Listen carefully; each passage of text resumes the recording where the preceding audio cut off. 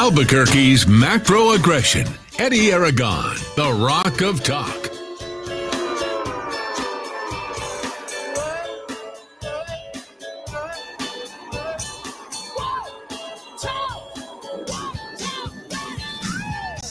Here on this Monday afternoon, I'm Eddie Aragon, the Rock of Talk on AM 1600, KIVA, ABQ.FM, rockoftalk.com, 550-5500. I trust you all can hear me out there. D-Dot Muska, you there? I'm here, sir. All right, there we go. We're here in studio. Horrible day. Anyway, I'm not going to talk about anything here locally that's we've been happening. We got a lot to get to this afternoon. I think it's the first time Dowd and I are in the studio together. Is that this year? And by the way, I guess I've been gone so long. Other people are just recording randomly on my on our TV platform. I come in, I've got no borders, so we don't have anything that identifies me or what's going on because that's been deleted since the last time I've been gone. The transmitter was out, so we got all this stuff. Who cares? Anyway, we're gonna do our show, and that's what we do. So much to get to, D-Dowd Muska. It's good to be with you. Can you imagine? We've only been like at half power, a quarter power. You know, if you really kind of think about it, you and I getting in the studio together, I think that's a whole other gear. I think I can feel it when you're here. I mean, at least you got a little bit more cheese coming your way, so you can at least make ends meet as far as the gas prices. And it's really good that you've got that. But, you know, we're going to take your calls this afternoon. There's so much to get to. Dowd's got a full slate of stuff that I've sent him, and he's turned around and he's sent me. So we've got all the topics that's fit to print, including the Albuquerque Journal's front one on literacy. We will, of course, discuss inflation, the recession. They've been discussing it all week long. We've told you, we have, as everyone has already told you, we're already in a recession.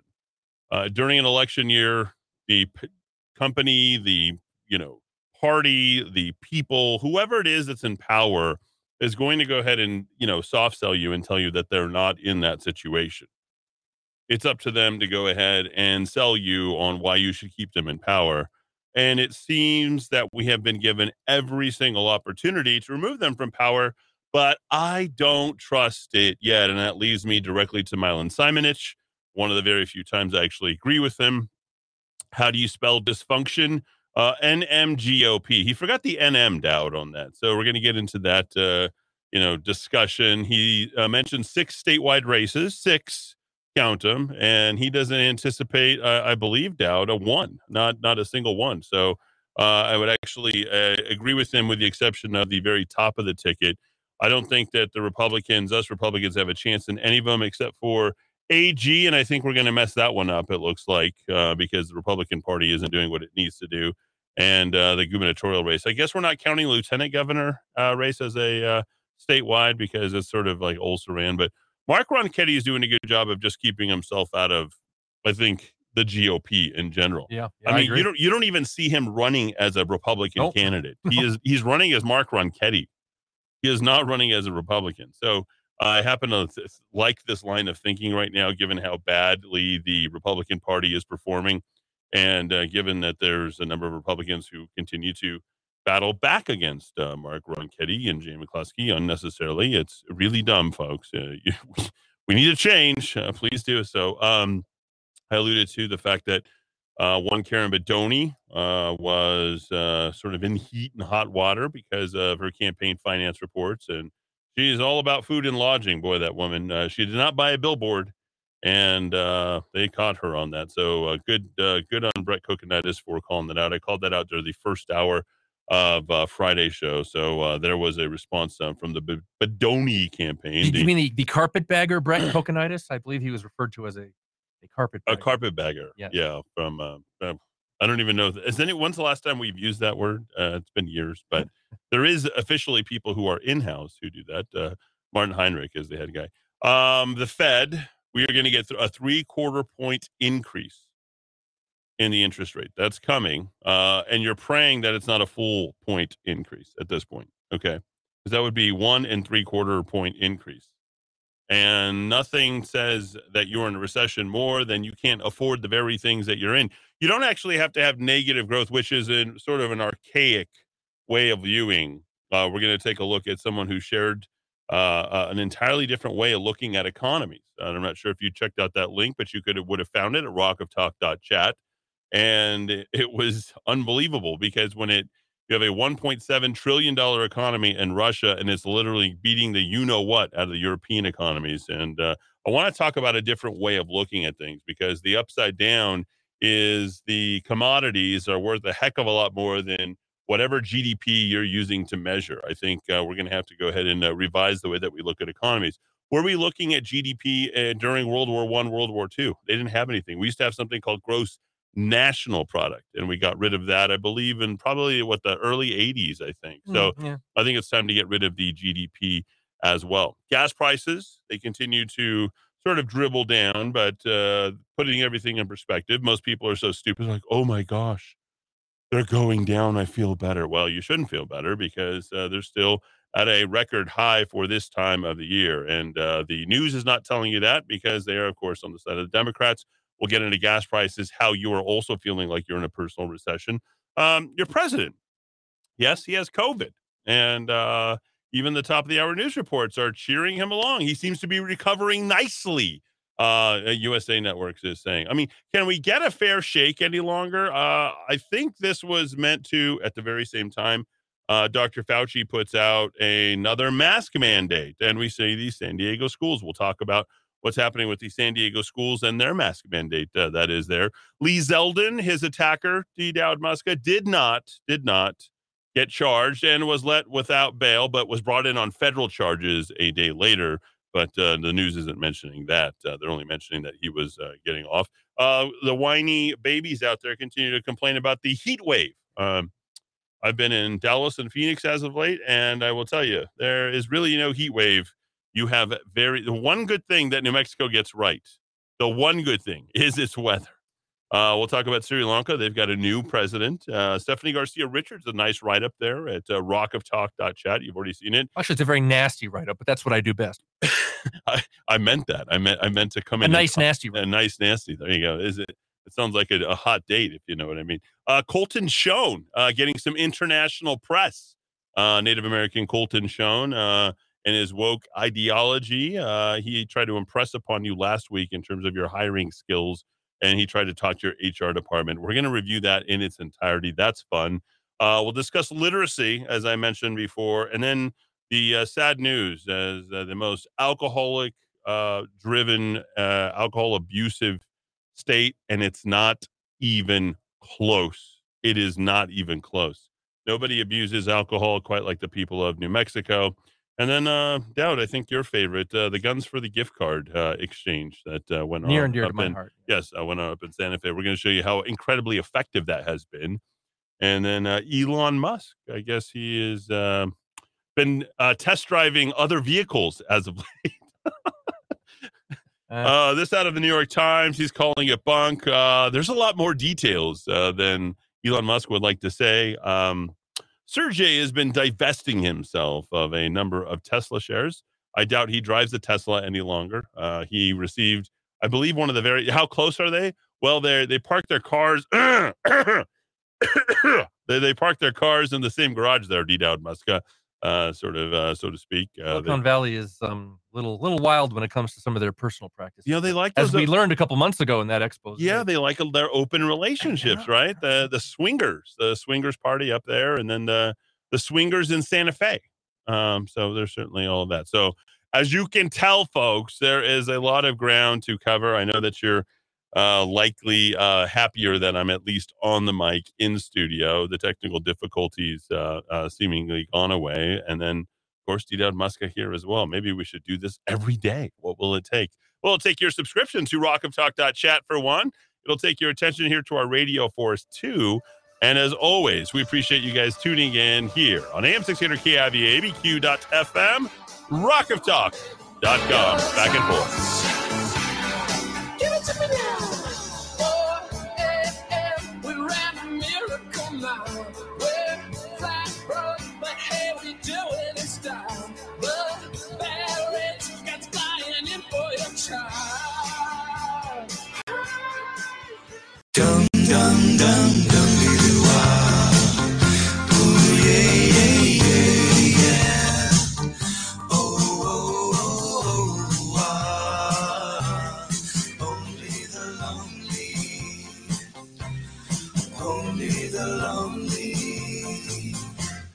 Only the lonely. Oh, Roy Orbison. Yeah, back on this day in 1960. Reached number 2 with that one. His first hit. The song was turned down by the Everly Brothers, and then also Elvis Presley as well. So Ooby Dooby, Roy Orbison decided to record the song, and then he reached his first big hit. So there you go. Recorded one of his first albums right here in Old Nuevo Mexico. Hard to believe that everything has even moved to Texas. We'll talk about this later in the week. Things are moving to Arizona and Texas, including the film industry. We'll talk about that a little bit later on in the week. As outlined in the Business Outlook, the Albuquerque Journal. Very, very thin paper. Not much really here. But as you can see there, D-Dowd Muska, there it is. The film industry finding greener pastures. Certainly more beneficial. They have more money economically, comparatively speaking, when you're comparing the two states. There's no comparison. Just like there's no comparison between Donald Trump and one Joseph, Robinette Biden, who is not doing a good job, ladies and gentlemen. You know this. We know this. And now he can't even do the bad job that he was doing. He can't even do the job. And his wife doesn't really want him to do his job either. She's talking about him in the past tense, sort of already alluding to the things that we talked about and the bold predictions I made. I talked to another person, let's just say you know his name, and he has been pretty rotten in his predictions as well, and has been advising people in the Kiva for quite a while. And he says it doesn't look like Joe Biden's going to make it to October. Our country is sinking. The Western Hemisphere is sinking. The United States is sinking. Democrats are looking down the barrel of the midterm elections, and things look pretty good for them, all things considered. They own the House. They have the tie-breaking vote in the Senate. They had a landslide presidential victory, and then all of a sudden they got a couple of defeats that they seemed that they wanted to focus on in the the judiciary branch with Roe v. Wade. And what did they do? They decided to go ahead and focus on that, the negativity, and say, oh, here's all the reasons why we can't do it and why we won't do it, and look how fast we're growing, and then make up numbers right there in front of you. When it comes to competing, Republicans are defending 22 of the 34 seats being contested in the Senate. 22 of 34. Odds are pretty good in the Democrats' favor. That looks really good. Dems are not defending any seats in states won by Donald Trump. I repeat, the Dems are not defending any seats in states won by Donald Trump. Yet we continued as conservatives to talk about this landslide victory. These are the numbers. We're actually playing defense. They're on offense. They have the media. And you don't think that they can control this cycle? They've got the money. The governor of California is spending money in Florida as well as Texas. We don't have all the reasons to be entirely optimistic, folks. On a state-by-state basis, their wokeism is actually prevailing right now. It's changing policy in school boards, and we're only sitting here repeating to ourselves the small victories that we're getting, all in red states, not in blue states. People are moving to red states instead of changing the blue states to red. No one is talking about this thread. I repeat, people are picking up and moving to red states. They're not changing blue states to red. That does not change the equation. Republicans have realistic hopes of flipping 5 seats: Georgia, Arizona, Nevada, New Hampshire, and Colorado. In 24, they expect to be competitive in West Virginia, Montana, Ohio, Pennsylvania, Wisconsin, Arizona, Michigan, and Nevada. What do we know about those states? Well, they're sort of purple, every single one of those. If too many reds leave there and go to red states, then those purple states turn blue. Why is it that we as Republicans can't do the math? The Democrats know this. Pay attention. It's a bad thing to put too much hope in hope, and hope is not a strategy. You cannot be engaged in any more wishful thinking about the future. You have to put pen to paper. We didn't do election reform at all while Donald Trump was in office, and we saw what happened to us in 2020. That's the long and the short of it. Joe Biden is an absolute train wreck. Nobody has any confidence. The next president will likely be a Democrat with them installing. And here's the equation. If Kamala comes in before the end of the year, which is kind of what you hope, okay? Then she doesn't get to serve, I think, 2 successive terms. She won't be able to be reelected, something along those lines, or she wouldn't be able to get another election. I know we're talking about this as a possibility. You're not even possibly even thinking about this. But if she comes in after the 20th, right, then I guess she could run for 2 more seats, possibly serving 10 years if she gets elected a second time. No. Yes. That's what we're looking at right now. And I know people are not thinking about things this way. I know everyone's like, oh, red wave, here it comes. So I'm going to take a little detour here, and I'm going to talk about the dysfunction that is the GOP, because this is where I would actually agree with Milan Simonich. And let's look at this locally for a second. How do you spell dysfunction? Try GOP. Dowd, he went state by state, seat by seat. The GOP is completely and totally divided. I think Jay McCluskey and Mark Ronchetti are doing a good job of staying out of the GOP entirely, okay? Under Pierce's leadership, he writes, Republicans didn't bother fielding a candidate for the most potent position that they could have got, state auditor. I know we had Wayne Johnson last time. It was the last Republican state auditor we had. It's the office assigned to stop government waste and fraud. Democrat Joe Maestas is on a free ride to the general election, becoming state auditor. You know how much it ails me to think that he is, and I guess Jason Valancourt is going to bow out as the Libertarian candidate. You're literally handing them a seat. And we've got people running for other positions, okay? Can you name who they are? Or are you just going to be voting against the Democrat? That's not going to be enough to do it, not in this state, folks. By and large, many Republicans, Dowd, I think you had a listener or a subscriber today who decided to pick up and move over to a red state, to Texas. They're leaving, yep. Leaving, okay? That's what's happening to Republicans. Is they're picking up, they're taking their money, and they're moving it to a tax-free state. And the Democrats know this. That's why they're not going on the attack as much. They don't have to play that nice. They don't have to actually, make any sort of concessions to their base, because they know that they still have that Trump hate that is entrenched in there. Even their very worst candidate, Raul Torres, who should absolutely lose, who has probably one of the worst records as Bernalillo County District Attorney. And the way that Milan Simonich, the way he couches it, is it's almost a certainty at this point, given that the Republican Party hasn't got behind him. Jeremy Gay. Secretary of State, no chance. Toulouse Oliver takes it in a runaway. I wish I had better news for you. I wish we could say that we are going to change, but the same paradigm that exists on a national level, in that we're looking at the wrong way, we're looking at things the wrong way here in the state of New Mexico as well, because you don't have leadership in the party. The party is literally non-existent.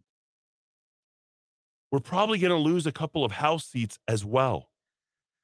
They're going to take credit for lowering gas prices. They're going to take credit for coming out of COVID, for keeping them safe.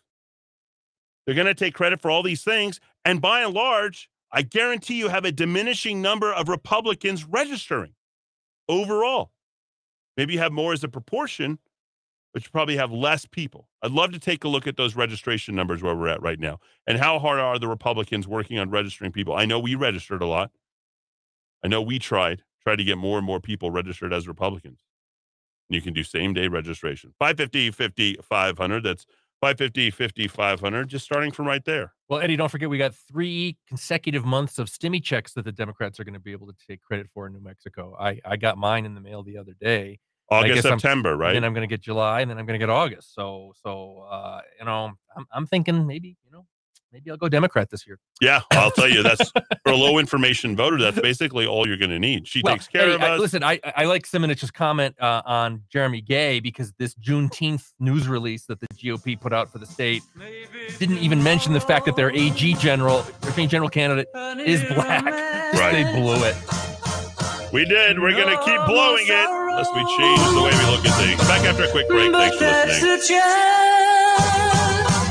You gotta take if you're lonely, heart breaks, only the lonely can buy me love, love can buy me love.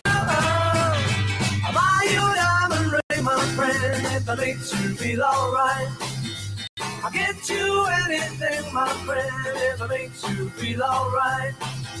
'Cause I don't care too much for money, but money can buy me love. Oh, but money can't buy an election. That is for sure. You got to check out where the latest postings are going to be on who hit the post as far as June and July. I know that Ron Ketty is outselling Michelle Lujan Grisham right now, but she had a sizable lead. So we'll get into the money part about that a little bit later on in the week as well. And that song, it was, by the way, comes from the third album, A Hard Day's Night. Started a 21-week run in 1964 at the top of the UK charts. It was the first Beatles album to be recorded entirely on a 4-track tape.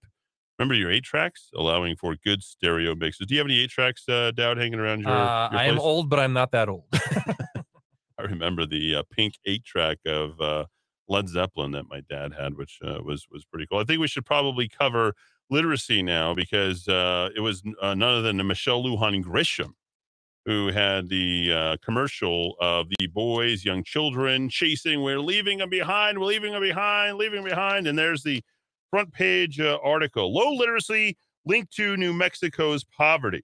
They can reinforce each other through generations. This is day 1 of a 2-day series on the connection between low literacy rates and poverty. And I couldn't help but okay, we're talking about literacy. And look at the way that this is written.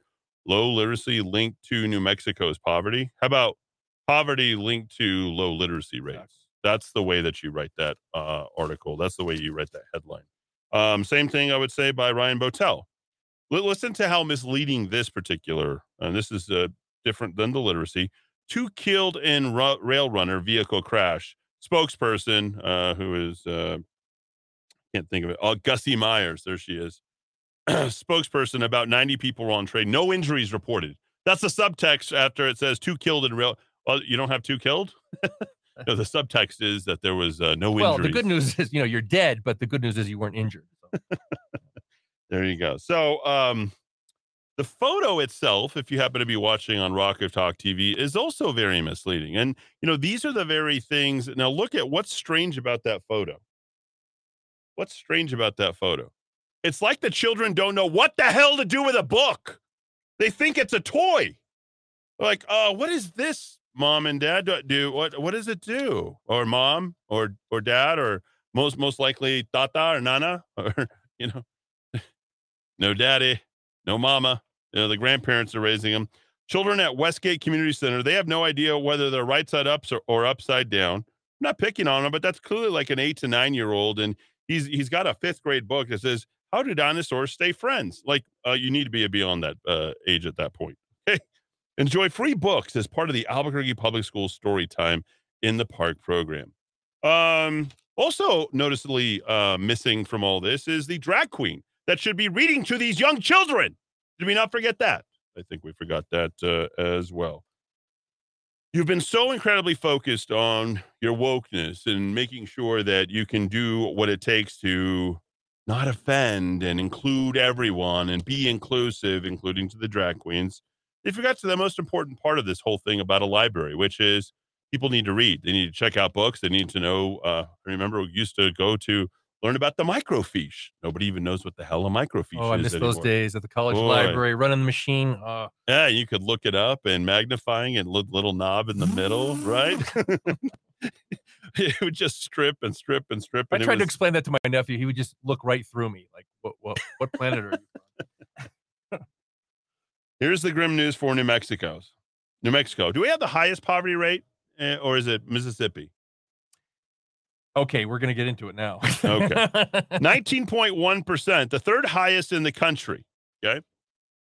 Well above the national poverty rate. We're 1.5 times the national poverty rate. The rate is even higher for New Mexico's children. This from the Albuquerque, our partners at the Albuquerque Journal. Media partner. The rate is even higher for New Mexico's children, the ones that try to partner up with UW. 28% of children under age 5 live in poverty, which is 100% of them get free meals. Let's not forget that. None of them are hungry. None of them. The 2020 federal poverty level was 26,500. The 2021, the Joe Monahan-sponsored Kids Count data book for New Mexico shows that 76% of 4th graders and 79% of 8th graders are not proficient in reading. Have we ever had a national spelling bee, finalist come from New Mexico? No. I asked my friend Paul, I said, you ever had anybody coming from the state of New Mexico? Not even a homeschooler? No, not even a homeschooler. No, never had anybody do it. I have my kids going through their spelling bee stuff right now, and there you go. Why can't we vote the right way? Maybe people can't read. There was the very famous election of John Sanchez versus Raymond Sanchez, and we know that John Sanchez did not get elected in that House 15. There was no reason to elect John Sanchez in a 64% registered. But hey, I think I voted for the Sanchez. No, which one? I don't know. Mira, I can't see very well. I voted for Sanchez. No, but don't you know that the other one's Sanchez too? Sonso, why are you so stupid? We can't vote. We can't read very well. So people don't read instructional manuals. Hardly a person can seemingly read a menu. Imagine going through the, Indian, Asian, or Chinese menus. Certainly not a lot of confusion there, right? You want what they want. But more importantly, people don't have any sort of cultural inebriation. They're not indulging themselves in the classic works. When you're constantly fighting against works that you have nothing against, you have nothing to compete with, and you create this woke ideology, which is critical race theory, and you try to indulge them in these new ways of thinking. Well, it doesn't matter if they know how to read or if they don't. They're going to do what they're told. And guess who has the biggest influence if they can't read? Those teachers. Just give me the answers. Just tell me what it's going to be. I told you that Republicans and conservatives are picking up and moving. There's schools in Phoenix, Arizona called BASIC. They're the highest rated in the entire country. BASIC. You have to test to get in them. The schools in Texas perform at a far higher rate. North Dakota has the highest SAT scores. Okay? They don't need to have school choice because they perform very well. Utah spends on average about $7,000 a pupil per year. We spend more than twice that much to educate a Burqueño student, and yet we have a dropout rate that is the highest in the country.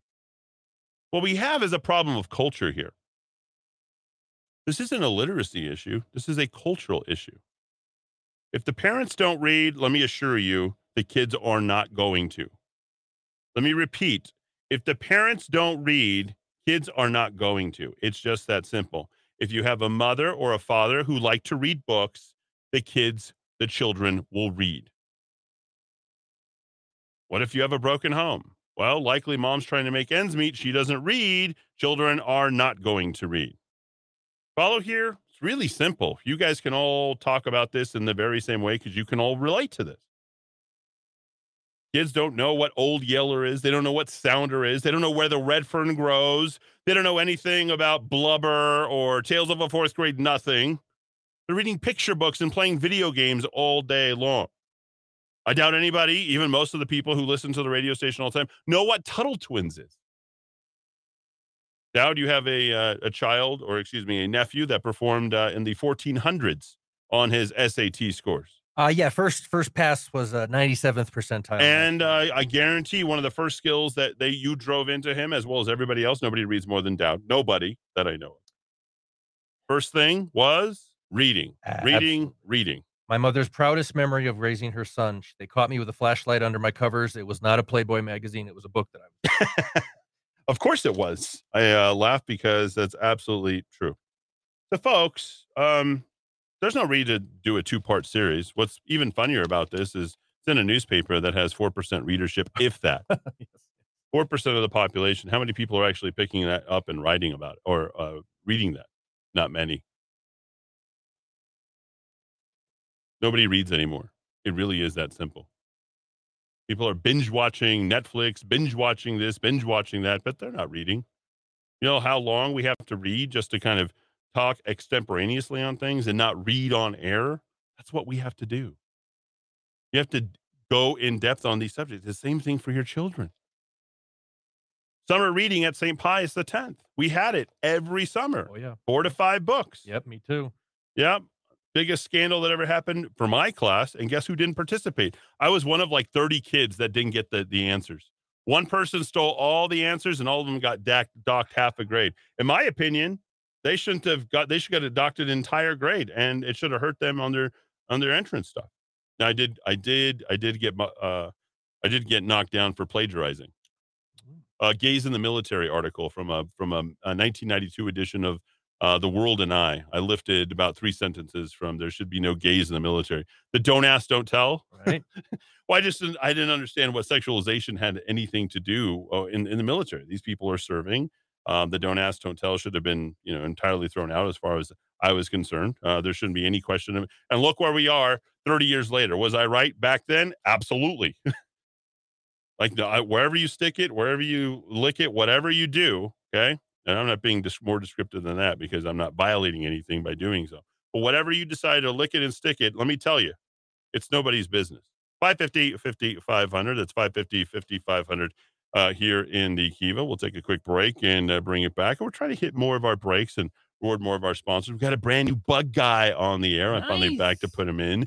I want to put him on the air because the Joe Show, he does a little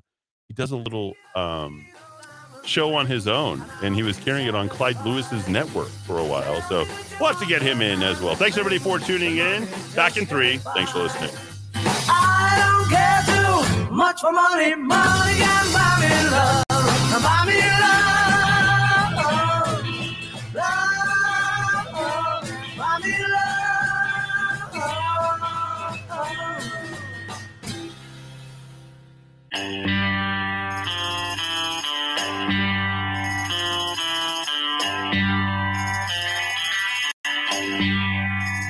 Take the last train to Pottsville and I'll meet you at the station. You can be here by 4:30 because I've made your reservation. Don't be slow. No, no, no, no. No, no, no. Oh, the Monkees. There they are. That was their first big hit there, Dowd. The last train to Clarksville. A couple of people killed on the train this weekend. Not good. I believe, how does that happen? How does some random vehicle just run into the rail runner? Like, what goes on? It was in broad daylight, 11. Oh, it was. I didn't see what time. 11:15 a.m. between a vehicle and a train. So it was the last train. And apparently, according to Steve, one of our listeners, who's also an avid writer, I think he's very literate, reads and writes quite a little bit. Yeah, he's doing all sorts of stuff. And he was talking about how he had waited for a train at 4:00 and it didn't end up coming in until 8:00. He had to hang out in downtown Santa Fe. And he was also educating us on these are the things that you can find by becoming a subscriber at rockoftalk.chat. And he stated that the train, if I'm not mistaken, was sold as a means to transport workers from Albuquerque to Santa Fe to work up in the Roundhouse. Yeah. Free transport. One more benefit from getting on the government dole there. All those bennies, right? I'll take a quick call. Caller, you in the Kiva. Go ahead. Yeah, that I don't know why Santa Fe Railroad don't have that problem with running over cars, and Amtrak don't have that problem, but the Richardson Choo Choo has been plagued with that problem since its inception. Part of the problem is it don't make a lot of noise. They drive it from the back end half the time. They do everything half backwards on it. That's the problem with. Well, what if we're just cursed? We're just cursed. How about that? Yeah, well, it could be, but that's not why you called, though. Well, you just wanted to jump in on that. What's your Anyway, question? here's the situation on our border and here in New Mexico with the Republican Party. Same thing. Okay, you got this big offensive line, 7'3", 400-pounders, and you got a 6'2", 300-pound fullback running the ball over our border, and we can't tackle him. Well, the same thing, Republican Party, New Mexico. They can't tackle. They get run over every play. They're losing 10 yards of play, and the Democrats, 10 yards, 10 yards, 10 yards, touchdown. Republican Party cannot stop them because they're idiots. I don't blame Ron Kitty from spacing himself away from it. I believe Jeremy Gay and Audrey Trujillo are good candidates, but the problem is you got few good Republican Party candidates, but the Republican Party is too divided amongst what little bit of conservatives there are and the Rockefeller wing. That's the problem with it. And what's her name there that ran for PRC, and then she ran several times for that first congressional seat, blonde-haired gal. Janice Earl Jones. Controlled opposition. Controlled opposition is all she is. And there's a whole bunch of them like that. Unfortunately, the police officer we got running now is going to lose to the blonde-headed moron who's about 14 years old. She's going to lose to her. Everyone, it's just going to be a loss. I see it all the way down the line. Yvette Herrell's the only one with a backbone. Yeah, but they overstack the deck against her. Oh, they're going to stack it against. Well, yeah. Let me you kind of all over the place, but just to kind of come to a fine point on this, and that is you need to get out and vote, insofar as we can give ourselves a fighting chance. And I think I would rather hear people tell us why we need to get out and vote, as opposed to we're going to win in a landslide. It's a red wave, because I think not here. I think not here. I think that is voter suppression. I appreciate your phone call. 550-500.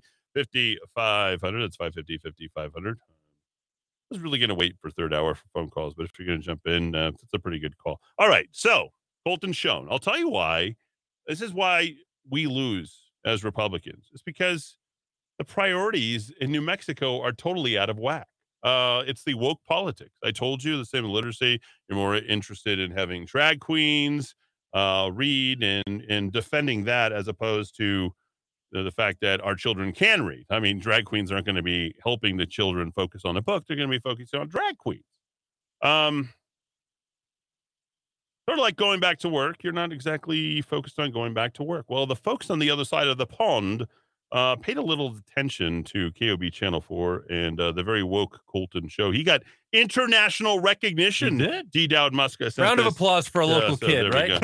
He's a little bitty, but his issues are great big bitty, and just like the state of New Mexico. We're going to lift this from something called They Will Never Move On From Pronouns. They're literally making fun of New Mexico and the news and their agenda-driven stuff.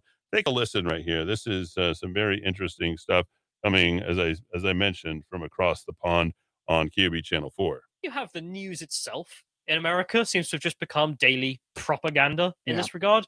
It's creepy. And here's just we're screaming this every single day. We're telling you the local news is propaganda every single day. But you'll listen because these guys have a British accent, and they're noticing all the way from over there, and we're screaming about it every day.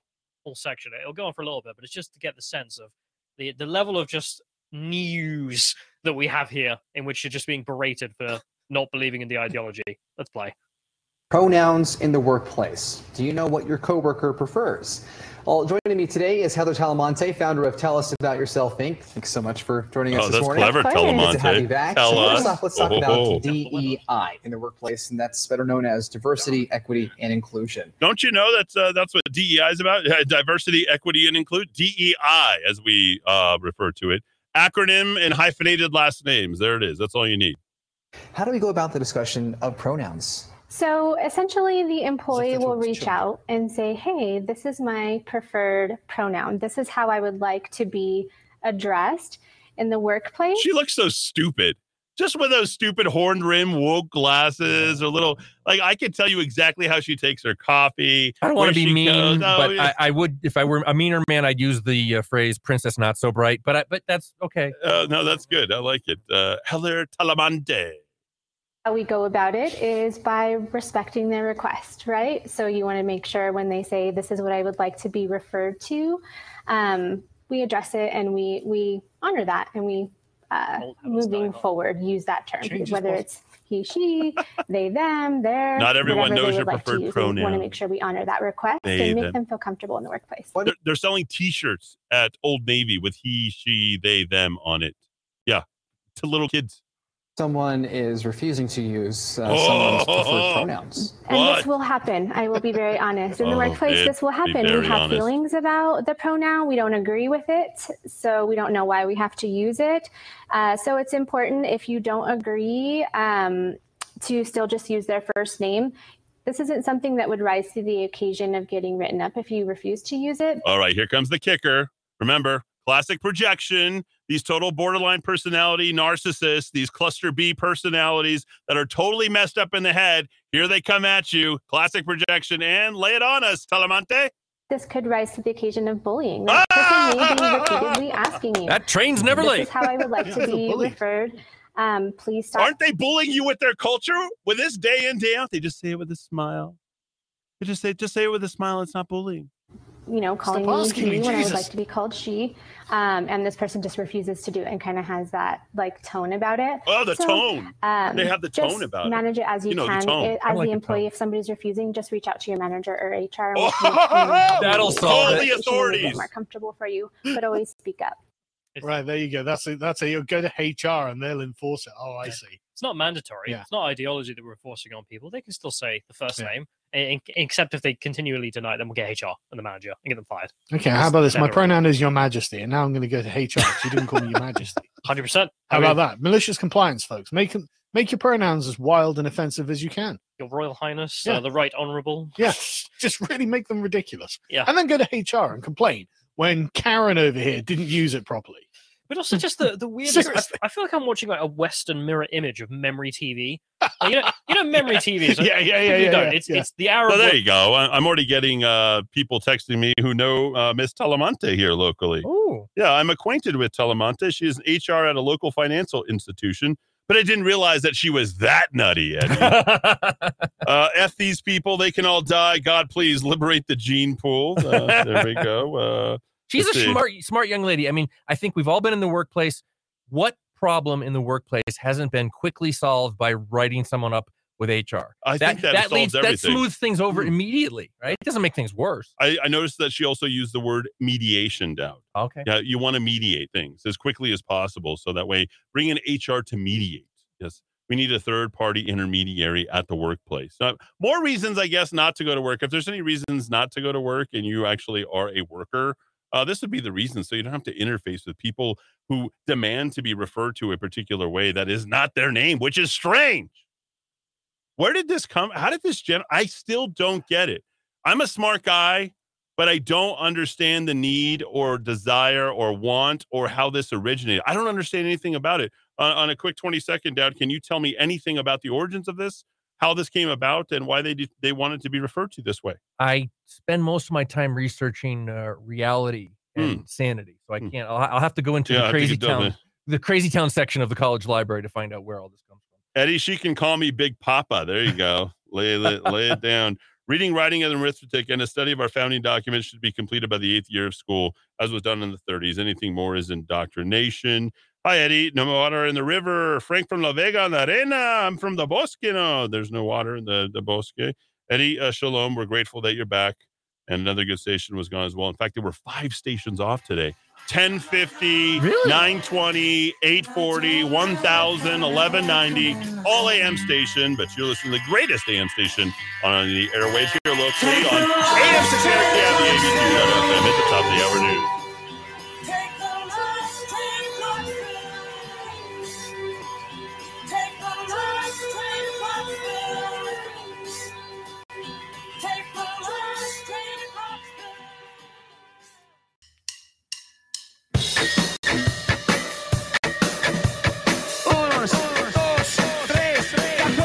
Albuquerque's macro aggression. Eddie Aragon, the Rock of Talk. Eddie Aragon, the Rock of Talk on AM 1600 KIV, ABQ.FM, rockoftalk.com. Here on this Monday afternoon, hour 2, coming at you from the ABQ on Roku TV, Amazon Fire, Apple TV, podcasting, Stitcher, SoundCloud, and Spotify, as well as Audible. And don't forget, as always, you can download the apps at rockoftalk.tv, rockoftalk.com, and become a subscriber at rockoftalk.chat as well. D-Dowd Muska here in studio.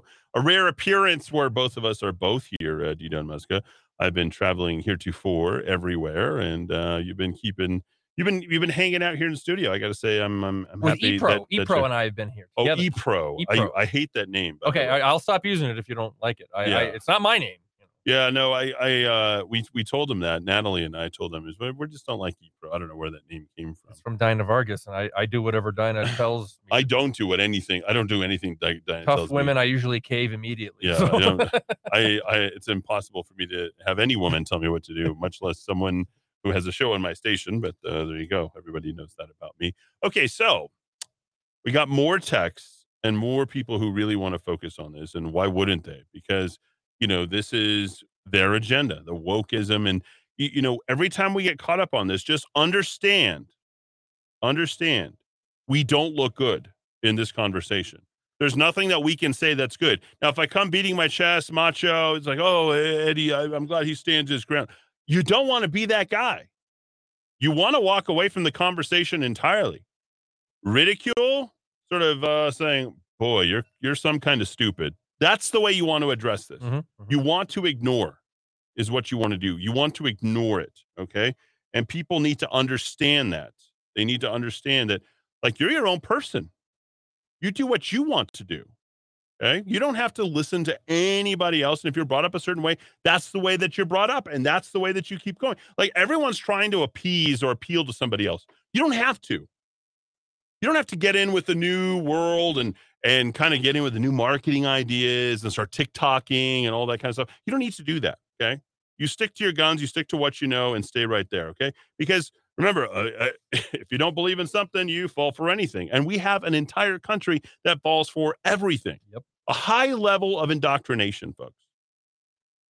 And that's what's wrong with the country. People can't figure out, well, why is everything broke? Why things don't work? It seems like there's only a couple states that really get it. Texas, Florida, and, well, some parts of Arizona, because Arizona is becoming increasingly woke. And then you've got the rest of the country, which is all trying to follow suit. At this point, Texas is going to pick up its secede. They don't need to even stay on board with everything. They've been their own country before. It's a $3 trillion economy. Long coastline. Yeah, they don't need anything. And why wouldn't they just go ahead and secede with their entire culture? So let's talk about this. One of the most shallow gene pools in the world here in New Mexico. How could you not agree with that? Now, does it help me to go ahead and walk into, a department store or a restaurant? You know what? These people in New Mexico are really stupid. No, it doesn't help me. But we can say it here on the radio amongst our audience with the people here. Because, yes, we've proven it. There's the front page news. We are 50th in literacy. We are the worst performing, highest college dropouts. Like, we can say it, but I guarantee you there's going to be some hard-headed New Mexican that's going to come out and argue and say, no, how could you look down on us? Well, I don't have to look down on you. Read them and weep. Those are the facts, okay? And I know you don't read because the newspaper told me you don't read. And you couldn't read the newspaper. You don't even subscribe to it. So let's figure out that. Invasion of the pod people. It's just nuts. I have no idea how we can peacefully coexist like this. I will just call them it. You wouldn't be wrong. They want to be referred to as something else beyond what it is, like these personal pronouns. This crazy woman, this nut job of a woman, just listen to her. Listen to her talk about these pronouns in the workplace as if this is normal. And Colton Schoen's egging her on, and she is all sorts of stupid. Oh, hi, him, her, them, he, they, hers. Go to HR. Please, if they're bullying you. Who's bullying me? You're bullying me with your horn-rimmed glasses and your feminazi ways. That's what you're doing. You're impaling us, and this is what happens when you have way too much of one sex leading. The entire state is led by women. Do people not realize that at this point? Including Ben Ray Lujan. Well, allegedly. Let's take a listen to this one more time. This is so good. Well, joining me today is Heather Talamonte, founder of Tell Us About Yourself Inc. Thanks so much for joining us this morning. She's so good to have you back. So first off, let's talk about DEI in the workplace, and that's better known as diversity, equity, and inclusion. Nobody knows what DEI is. Let's stop here. It's not better known as that. This is something they invented. Yep. This is something that they cemented on their network, and this is something that they want you to go ahead, and if you don't, you're a bad man. You're sexist, you're racist, you're something. Transphobic. You're everything phobic. You don't have to accept this. How do we go about the discussion of pronouns? Yeah. Why don't you educate us on how you would like for us to speak to you, princess? Oh, I can't call you a princess anymore either because you want to be referred to as her or hers. I wouldn't be able to figure out what the distinction is. I mean, this is just ugly. If you could do this sort of cultural homogeneity by enforcing and trying to normalize something that is totally unnormal and then put it as if something that we should accept, I have to stop watching. And you folks need to get your kids away from this before they become indoctrinated by this fantasy world that they are literally creating right before your very eyes. And if you don't accept it, again, you're racist, you're sexist, you're a bigot. So essentially, the employee will reach out and say, hey, this is my preferred pronoun. This is how I would like to be addressed. In the workplace, how we go about it is by... Oh, I get it. They're thumbing their noses at the parentals, at their parents, at the previous generation. They don't like what name they were given. They didn't get to choose the sex that they were. They don't get to choose these things. Oh, I'm starting to understand what's going on here. This is sort of design. I get to design who I am. You know, in a world that's coming apart, where interest rates are going through, where we're involved in wars, where the economy is going in the wrong direction, this should be the priority. He, her, them, she, it. Respecting their request, right? So you want to make sure when they say, this is what I would like to be referred to, we address it and we honor that, and we, moving forward, use that term, whether it's he, she, they, them, their, whatever they would like to use. I used to remember being chastised for referring to somebody as a he, she. Oh, yeah. Do you remember that? Oh, yeah. You'd see a transgender, you'd be like, well, that's a he, she. Like a cross-dress. Now they want that. I don't understand. Maybe that's what's going on here. Want to make sure we honor that request and make them feel comfortable in the workplace. What if someone... We want to make them feel comfortable. These people who have these designer ideas about this sort of fantasy about who they might be or who they could have been or something that's damaging their ego in this cluster B, messed up personality that they are. And folks, if you don't know what cluster B personalities are, the world is dominated by these people. They're absolutely dominated, and they want you to go ahead and indulge them in whatever little fits that they want to throw, and then make it normal, and they'll smile in your face and say, hey, let's just be happy. Can't we all just be happy? See, if you were happy, then everything would be just fine. Refusing to use someone's preferred pronouns. And this will happen. I will be very honest. In the workplace, this will happen. We have feelings about the pronoun. We don't agree with it. So we don't know why we have to use it. So it's important if you don't agree, I don't have to agree. Still just use their first name. This isn't something that would rise to the occasion of getting written up if you refuse to use it, but this could rise to the occasion of bullying. There we go again. Doesn't bullying get written up? There you go. That's an offense repeatedly asking you. This is how I would like to be referred. Please stop, calling me he when I would like to be called she. And this person just refuses to do it and kind of has that tone about it. So, there you go. The tone. I don't like your tone. I don't like your tone. I mean, so look at the bullying that's really going on, folks. Understand this. I mean, you guys are absolutely fed up. Origins of Gender Insanity is in Feminism 101, taught in Western University since the late 70s. Look up Jordan Peterson standing up to the Canadian government. Oh, yeah. Donald J. Trump got nearly 75 million votes, more than enough to beat Barack Obama in any year he ran. We'll get on that horse a little bit later. Interesting article on the questionable he, she. He delves into the criminal Richardson is in Russia trying to extradite this thing back to the States. Talking about Brittany Griner. There we go. Back after a quick break. Thanks for listening right here in the Kiva.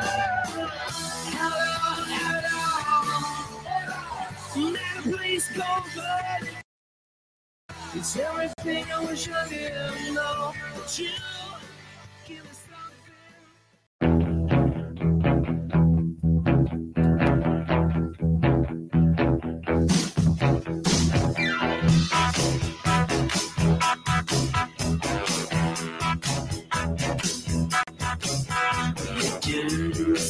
Getting back, don't look back, I love you. dirty and sweet, oh yeah. Oh, a little T-Rex, number 1 in the UK singles chart this day in 71 with that song, Get It On. No, it's not an adult film theme. It was the second UK number 1 for them. It spent 4 weeks at the top of the charts in the US. It was retitled Bangagong. Of course, there you go. That was the early censoring that's going on. You notice everything is censored now. Doesn't matter what it is. It's got to have a censor. It's got to be approved. Might offend somebody. You can't pick it out. You got to take a poll on if someone wants to go ahead and run some sort of ad or, it's got to get approved. We crowd tested it, right? Power Station also did the very same thing. Yeah. They had 80s, right? Yeah, the Power Station. Simon Le Bon's partner, John Taylor, that was his. You had what's the guy that died of a heart attack? The one who used to with all the women. I'm trying to think. Oh, of Robert Palmer. Yeah, Robert Palmer. He died of a heart attack at the age of 51. Simply Irresistible. Remember that? He was on that same song, I Didn't Mean to Turn You On, from the Power Station with John Taylor. So there it is. They die so young, Dowd. Maybe it was all the women that finally sent him over the edge. They'll wear you out. Yeah.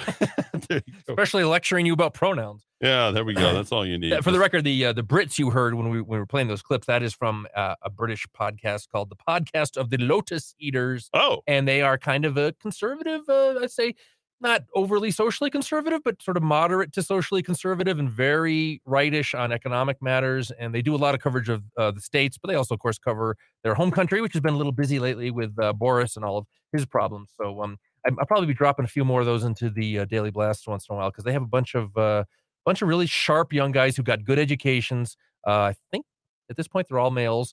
Over in Britain they still have some educational standards and good sharp guys, and I like a lot of what they do. A lotus, by the way, sacred for purity, rebirth, and strength. So that's what they eat. Yes, right? They eat purity, rebirth, and strength. It's amazing how inoffensive they are with their British accent, right? Right. You can say anything. You say something in this brutish American accent, you're the worst person on the face of the earth. And there certainly was one such woman who claimed that men are the root of all evil, and that would be Stephanie Garcia Richards. Do we know her sexual preference? Not that we care, but they seem to always want to let us know. I only say this, Dowd. I only bring this up because they make such a big thing about marriage. They make such a big thing about, sexual choices. I call them choices. I don't believe that anybody's born homosexual. I really don't. I believe that we call it orientation for a reason. These people are oriented. Another censorship. Grooming just got removed from Twitter. Can't say that. Yeah, you can't say grooming. So if you are suggesting that people are grooming other people, they're just banning that altogether. So anything has to do with grooming. Of course, Biden was grooming many people, many young children for a very long time. You saw all of the awful, horrible videos over time, but that thing has been completely struck. But they're always focused on this. And it's Ben Ray Lujan. You have no idea about his sexuality, but we all know. You have no idea about Lonely Girl's sexuality, but we all know. And you have no idea about Stephanie Garcia's sexuality, but we all know. Let me correct you. She... on her bio says that she is the mother of 2 adult children. That's what. That doesn't mean anything these days. These days, it doesn't mean. Yeah, what does that mean? Does she reference her husband there? Well, I also don't get the 3 names because she's married to a guy named Vasquez. His last name is Vasquez, but her name is Stephanie Garcia Richards. So there's some drama there, I guess, at some point. But, well, I wish the other 2 were as confident with their sexuality as Stephanie Garcia Richards, not Vasquez. She didn't want to take his name. So it's almost like the other 2, Eddie. I mean, it's almost like they are holding something back because it might hurt them politically. I can't imagine that would be the justification, but or maybe he, like Michelle Lujan Grisham, is going to wait about his true sexuality after their mom dies. Oh, is it too soon? Is that too soon? I'm sorry. Remember, Michelle Lujan Grisham just got married a month after her mom died. Right? Certain things you can't be public about until the old ones die. No. It's good Catholic family. That's right. Can't come out and be public about that. You've got the latest on Stephanie Garcia Richards Vasquez in the rockoftalk.chat. You mean the commish? The commish? Yeah, she is. The land commissioner. I don't know how the hell she ever won. That's a very, very good question. Particularly her background is not that impressive. She was an educrat, which we know what those people are like. tend to come from the bottom of their classes. I could get into that, but that's a posting that I did many months ago. So folks, Saturday morning, it's the beautiful July 23rd. It's a little hot here in the Southwest. I'm walking the Goldens to the old watering hole that I take them to in Corrales, and the girls are very psyched. In fact, I got to keep the big sister, who is the perfect dog and never does anything wrong. I have to keep her on the leash because she gets so excited when she hears the word swimming. She just takes off, and I got to keep some restraint on her. Little one is she's spazzy all the time. So I'm walking to the swim and hold the dogs down, I guess, what is that, Anderson Road in Corrales, and we have a couple of big fans in Corrales. In fact, more than just this particular married couple, but they're on their horses coming back in the other direction. And I know these folks, and I've spoken to them more than once, and they always stop me and say, "Hey, you're doing a great job." He was making fun of my long hair not that long ago, and they always say hi to Eddie for us, because I'm far from the only important person in the Kiva. They want Eddie to know they're pulling for him, and they say, "Are you here for the?" How can I put this? Appendage, let's see, bodily function at the lower end of the digestive tract. Are you here for? It begins with the word A. They say, "Are you here for the expletive deleted convention?" And I say, what's going on? And I look ahead, and there's all these cars lined up around this house. A lot of there's a BMW. There's an Audi. There was at least one Prius. Oh, there's always an Audi. There's always an Audi. Prius with a Bernie Bro sticker on it. And what do you know? I look to my left, and there's a sign that has a little stand-up, plastic sawhorse, little mini sawhorse kind of things. Parking, Stephanie Garcia Richard, Land Commissioner, Democrat. It's a fundraiser for our beloved Land Commissioner, Stephanie Garcia Richard. I went online to see if this was a public thing or if this was kind of a hush-hush. And I put the notice up on rockettalk.chat. So I'm not really doxing people because this was available on the Sandoval Democratic Party website. So if you don't want your name getting out there, don't put your name out on a political party website. So all kinds of people, Fred Harris and Shireen Jacob. And, the former Senator Fred Harris. There you go. Helene Silverblatt and Bob Booser.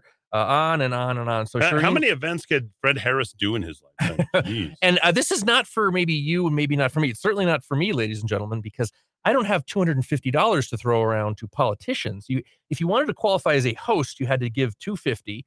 If you were just a mere supporter, you gave $100, but you could get away at the lowest level of giving as a friend of the commissioner at $50. So this was an event, again, Saturday morning. All I'm doing is just walking the dang dogs to the old watering hole, and my day was ruined by I enjoy the Democrat social case system. That's cool. Yeah, exactly. It's a good point. And I thought, well, this is a weird place for someone who is so publicly progressive and woke as our land commissioner, Eddie. I was looking at her Twitter feed, and I think she has her regular Twitter account as an elected official, the state land office Twitter feed, and then she has her candidate Twitter feed. And I believe it was the state land office feed, which is you pay for people posting to. I mean, Twitter, you don't pay for Twitter, but you paid for someone to write this up on Twitter, honoring Pride Week at the New Mexico state land office. Yeah. So she's all in on being a progressive. But funny thing, progressive, disadvantaged communities, marginalized peoples, you won't find many of them in Corrales. Median household income in Corrales, and I would add that all the households I know in Corrales are small households. They're either people living alone or just an elderly, married couple. So the household size is smaller. So if you wanted to adjust for household size, Corrales would be even richer. $84,398. That's median, meaning half of the households in Corrales earn more than that every year. That is 65% higher, a 65% higher household income than the median for the state as a whole. Diversity. Corrales is a wonderful little community in Spanish colonial, the American Southwest. Yeah, not so much. It was actually originally settled by some of our indigenous peoples.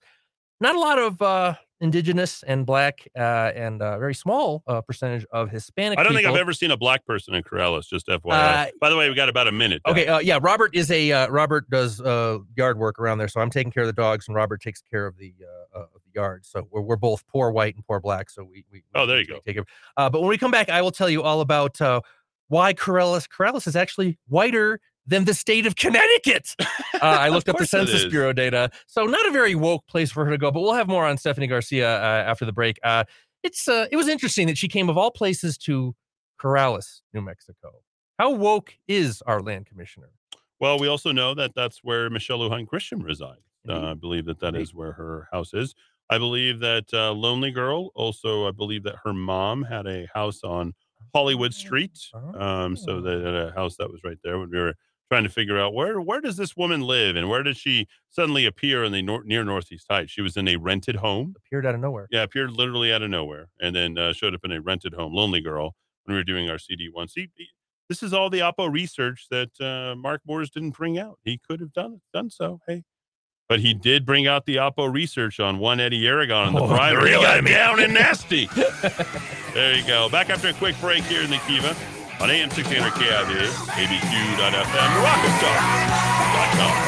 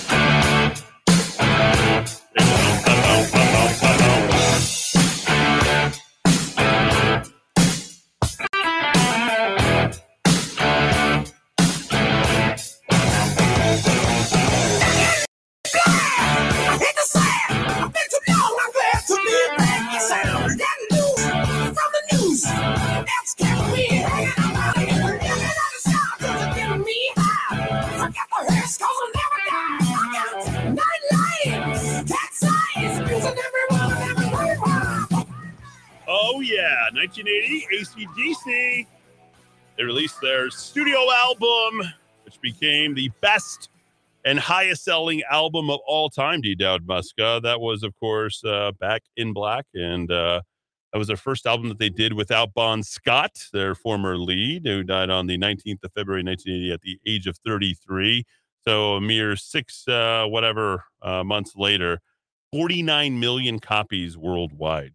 So gotta feature the greatest. And what a crazy little getup. That video, by the way, Back in Black, has been viewed on YouTube 855 million times. A crazy guy in his knickers or his little short shorts while he is just banging his head doing it is what cool used to be, but now other things, I guess, pass for cool. So yeah, I reversed the saving of my songs there on the last one. So we're going to go out to It's So Good. We're going to play it 3 times here this afternoon. Let's continue with the good people of Corrales, shall we? Yeah, back to our beloved land commissioner. I guess I gave you the financials, 84,398, 2/3 higher than the median figure for the state as a whole. Very wealthy in Corrales. All right, so Connecticut is less white. My homeland is less white than Corrales. Corrales is 69.4%, and this is according to the Census Bureau. This is their category. White alone, not Hispanic or Latino.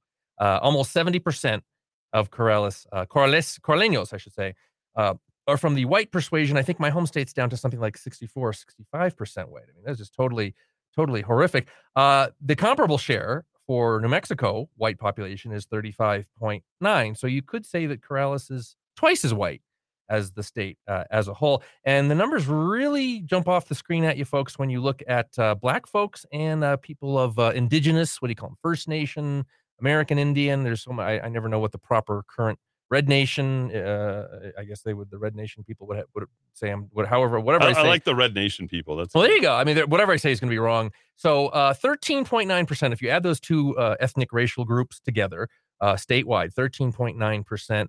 And in a place as woke as Corrales, you'd say, oh, at least that much. It's actually 3.5% in Corrales. They like the idea of marginalized people in theory. They just don't want marginalized people living in their neighborhood is I guess, the way I would take it. That's NIMBY, not in my backyard. Yeah. No marginalized in my backyard. Keep the third. We love the third world. We'll send them money. Oh, yeah. But we definitely don't want the third world here. Oh, and they can come in across the border as long as they just don't come to Corrales. No, they can come to work at my yard. Oh, they do? Oh, yeah. As long as I can pay them in cash. Yep. And then, and I can always say I have, a Hispanic friend.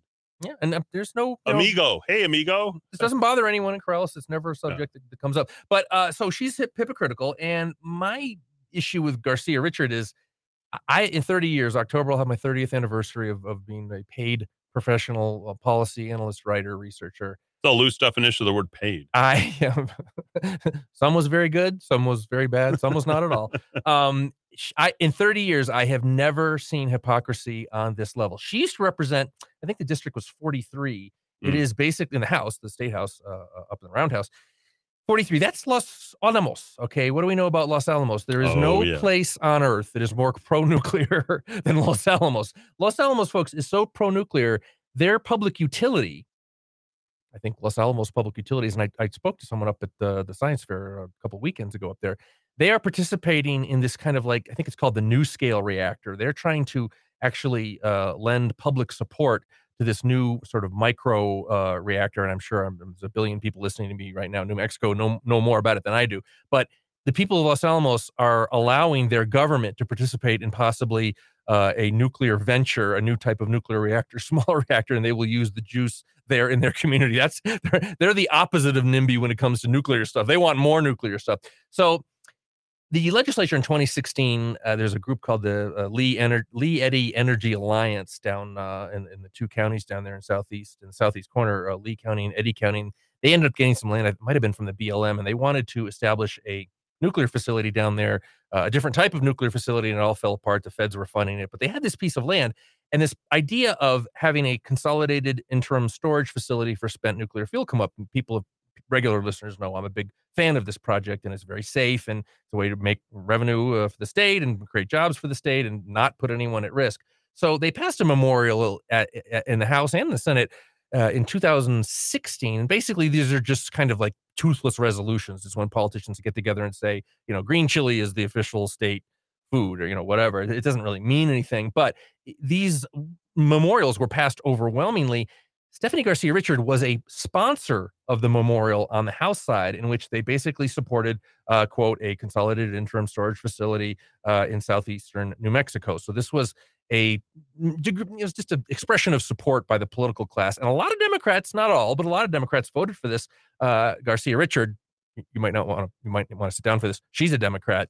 She not only voted for this memorial, she sponsored the memorial when she was in Nuclear Town, Los Alamos, New Mexico. But in 2018, and as Eddie said, I could not agree more, somehow she became state land commissioner, a statewide elected office.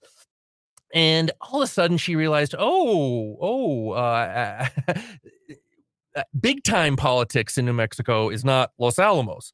Big time statewide elected official, if you're going to be a constitutional officer, if you're going to run for Congress or the Senate, you can't be pro-nuclear. So she did a big reversal, and she said that the proposal had, quote, serious safety concerns. That was, I guess, less than or just about 2 years after she sponsored. So you're also saying she's very principled. Very principled. I mean, you can just, it's SGR. What are you going to do? And at the very end of the article, I throw in this thing from last year where, of all people, Milan Simonich, and of course it wasn't research on his part, a woman went to the state fair and got a copy of this coloring book and sent it to her. It was sent it to him. It's a coloring book that stars our state land commissioner in various superhero garb, and it's all black and white for kids to fill in with the Crayolas, which I think recently Crayola went woke too. But anyway, she's, I guess, on every page, every single drawing in the coloring book from the state land office has the state land commissioner, SGR, as Miss Superhero, protecting the lands and funding education. And who paid for the coloring book? Oh, you did. Public employees, state money, and equipment in the state land office designed and printed the state coloring book. This woman. At least we know that the kids know what to do with that type of book in New Mexico. They don't know what to do with a book that you read. But if it comes to a coloring book, the kids of New Mexico, they're great at that. Scribbling.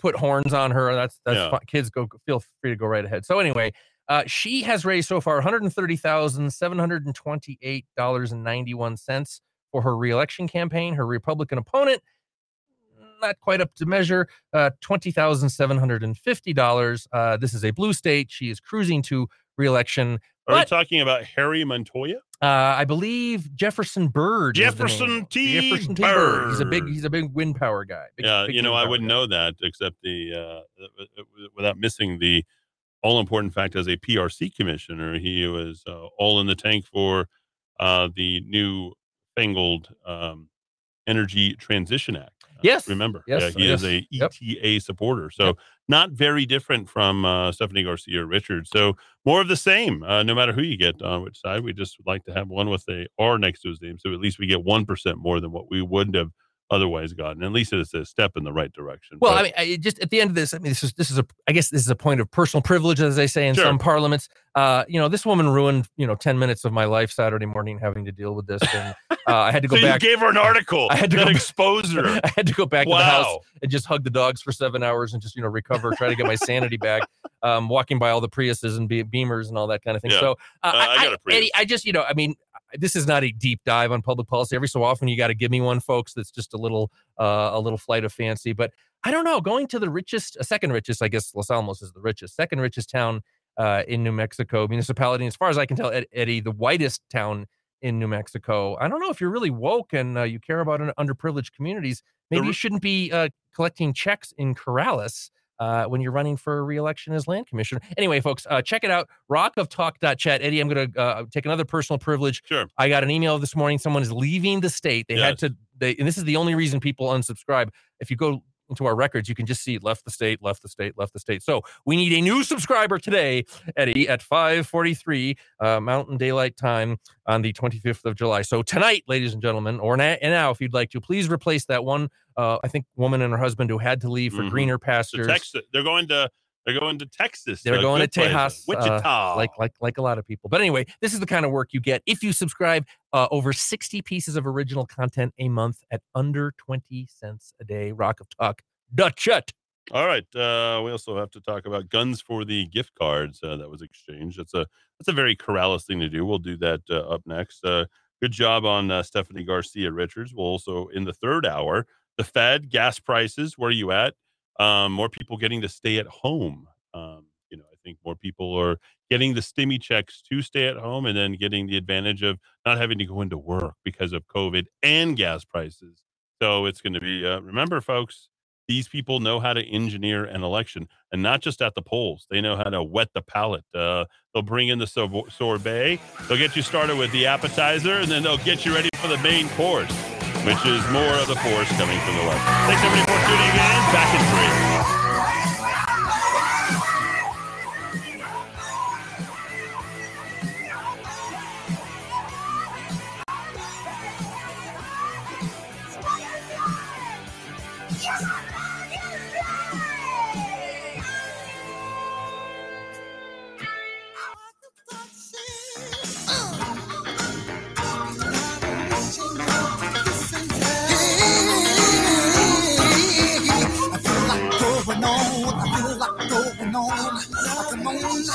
Come on, rock it, just float through my head. You make my ride, my baby.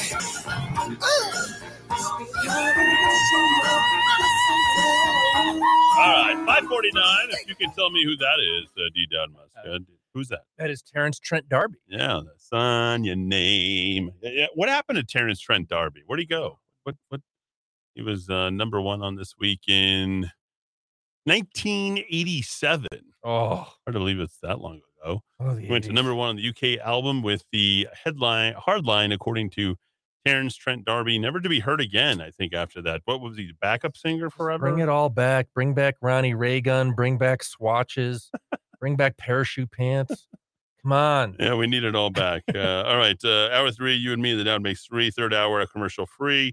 The Bug Guy is brand new on our station. When you hear his ad tomorrow, ladies and gentlemen, please patronize him. If you're looking for a good pest guy, Joe, Hardline Joe, that guy is, he does a show on Saturday nights from his home studio. He had the multicolored Simon Says soundboard and all that kind of stuff that he was doing. And then that's it. Ground Zero picked up sticks and decided to go ahead and shut everybody down because they had to deal with Talk Media Network. So they went that way. So we'll guns for gift cards. You have guns? I've got guns. Does anybody know that if you buy a gun as a straw buyer, that is a felony? I'm sure a lot of people are starting to probably come to the realization that, yeah, I guess it must be a felony if you have a straw buyer. I did not know this, but apparently the ATF is just showing up at various places, and I'm not sure if you had a chance to watch this, Dowd. It's kind of freaky, because the last thing that you would expect is someone showing up at your door asking you, "Well, what kind of guns do you have? I want to." Like, this is an ATF agent. Like, listen to this, folks. It'll make you absolutely crazy. Someone showing up at your doorstep. Let's see if we can pull up the video. Had it all queued up here, and then, oh, here it is.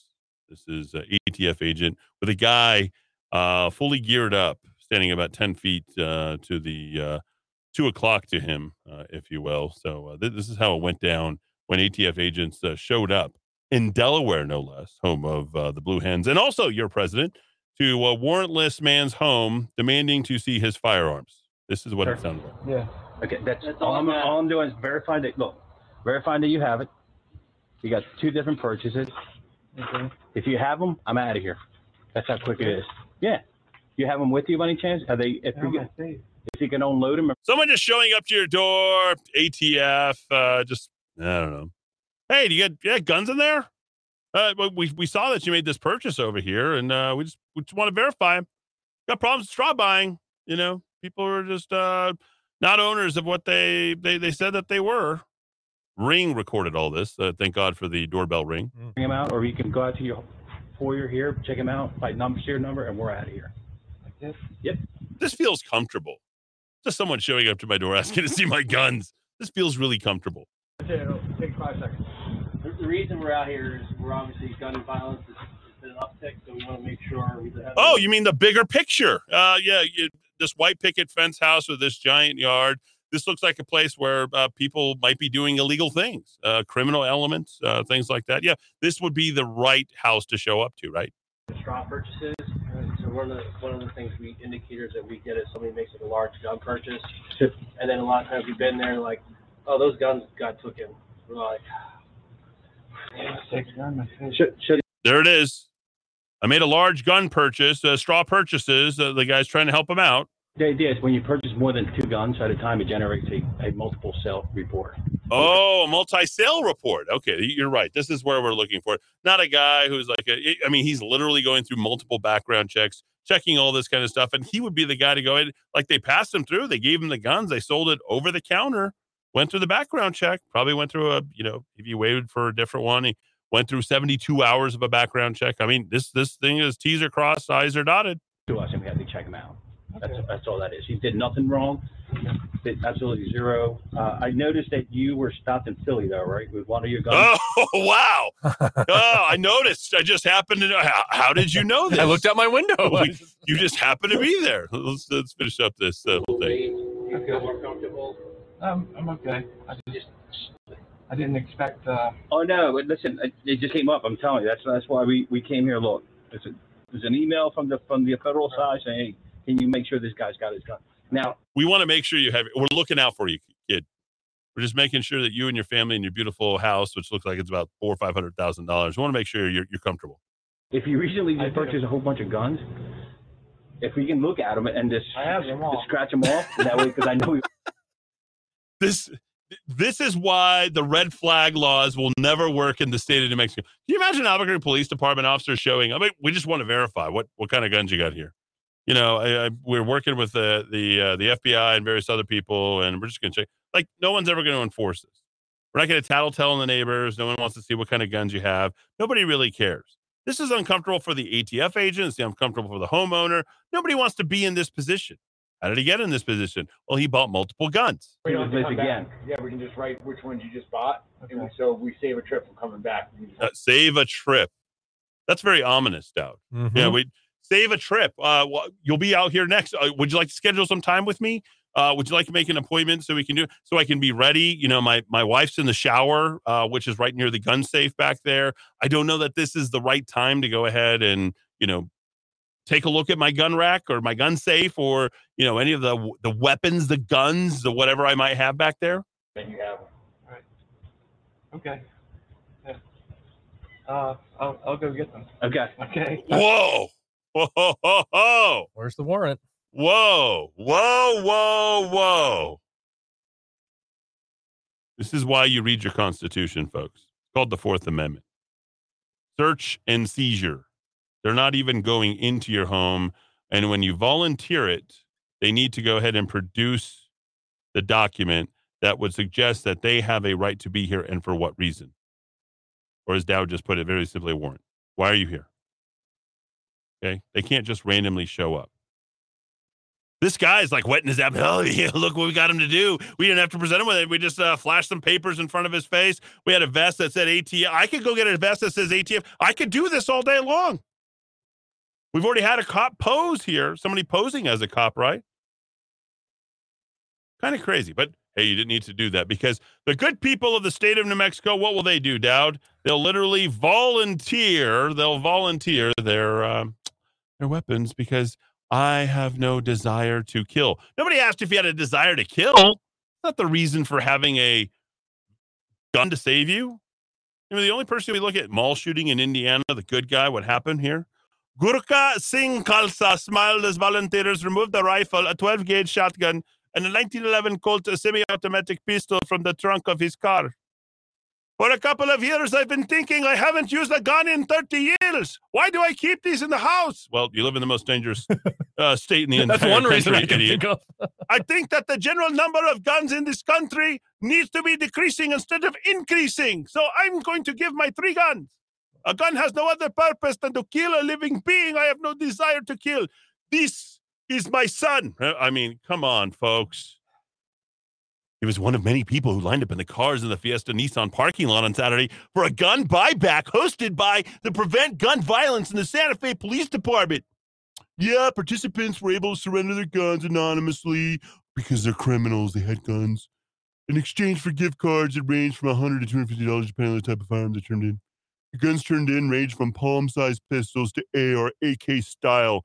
There's no AK style rifles. It's an AK. It's not a style. This is absolute stupidity. The co-owner of Fiesta Nissan said the dealership offered to host the event. Well, I know where I won't be buying my next Nissan if I ever were to buy one. Fiesta Nissan. It was anything but. And where did they go? Right to Robb Elementary School in Uvalde, Texas. So there you go, Dowd. You don't have to do the search and seizures, Fourth Amendment. You don't have to do any of this kind of stuff, but you continue to just go ahead and surrender. Study last year, National Bureau of Economic Research, no evidence using the National Vital Statistics System that it reduces crime. They also found no evidence that the gun buybacks reduce suicides or homicides where a firearm was involved. There we go. Sign your name across my heart with that knife. There was 3 stabbings this weekend. They did not use a gun. 2 resulted in murder. At the top of the hour news, hour 3, you and me up next. Come on, rock in the disco, through my head, you make my rap, my baby.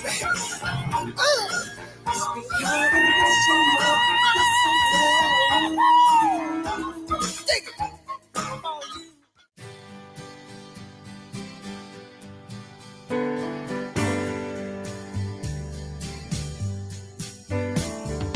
Hey, did you happen to see the most beautiful girl in the world? And if you did, was she crying? Hey, if you happen to see the most beautiful girl that walked out on me, tell her I'm sorry. Tell her I need my baby. Oh, won't you tell her that I love her? All right, everybody now. I woke up this morning, realized what I had done. I stood alone in the cold gray dawn, knew I'd lost my morning sun. I lost my head and I said some things. Now comes the heartaches that the morning brings. I know I'm wrong, but I couldn't see. I let my world slip away from me. So hey, Did you happen to see the most beautiful girl in the world?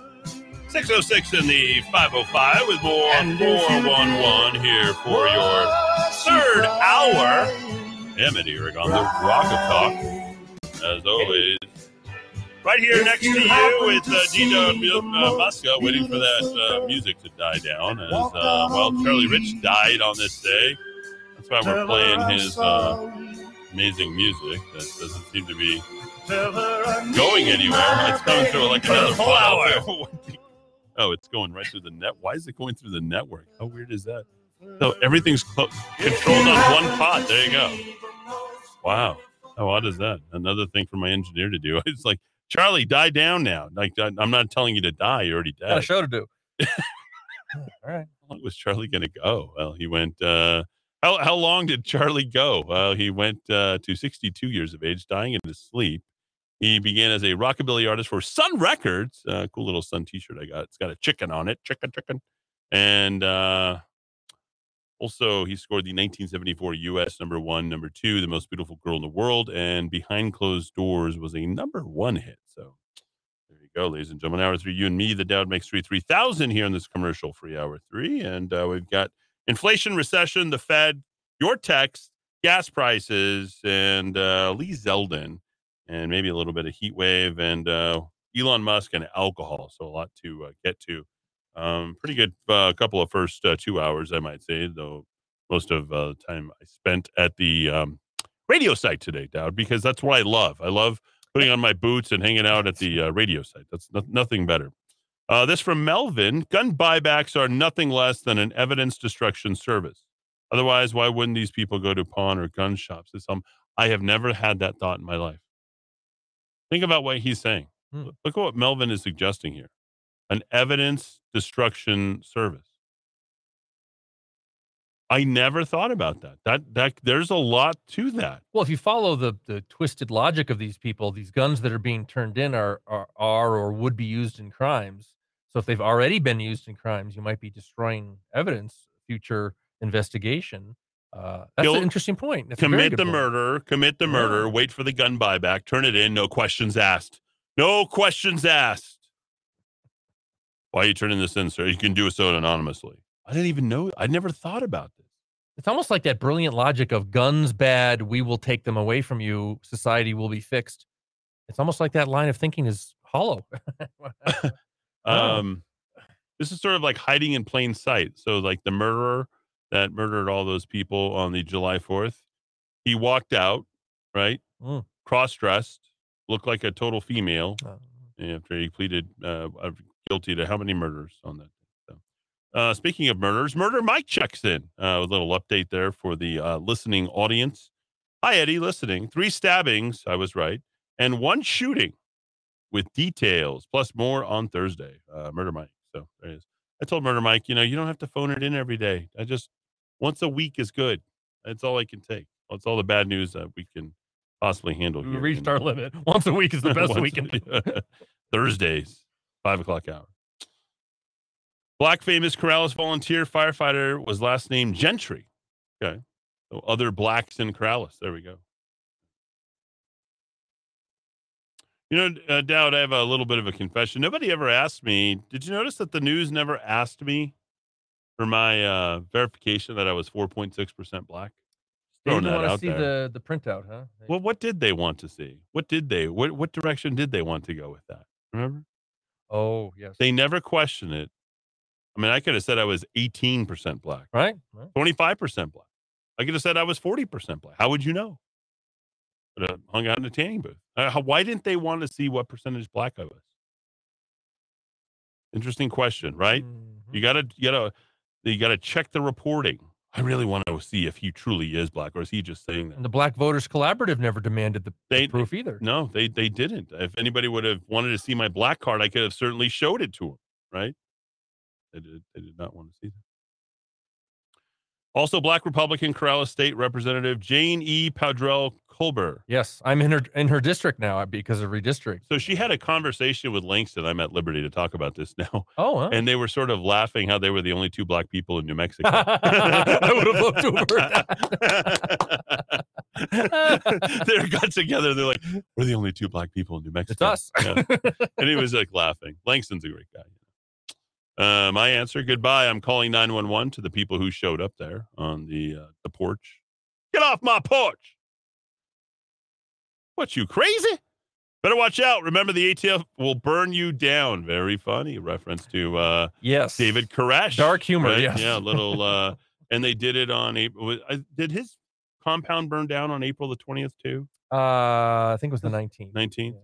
And then 2 years later, McVeigh had his. Why is everything the 19th? But Eddie, why is everything 1-9? Why is everything 1-9? Everywhere I go, it's 1-9. Over the break, I was looking at the how the ATF claimed that they had the authority to do this. Basically, the 68 Gun Control Act, the federal act, I guess had language in it. It was included. If you decide to buy 2 handguns at the same time, the licensee, the federal firearms licensee, is required to submit a form informing the ATF of the purchase you made. Boom, then you're on the list, and then ATF has their discretion, I guess, to show up at your door with a list asking to see your weapons. They justify it for 3 reasons: tracing, your legally purchased gun is later stolen and then used in a crime. They will show up. 2, investigating multiple gun purchases. This is what happened in the Delaware example. The owner purchased his guns. The federal firearms licensee had filled out the paperwork, and ATF.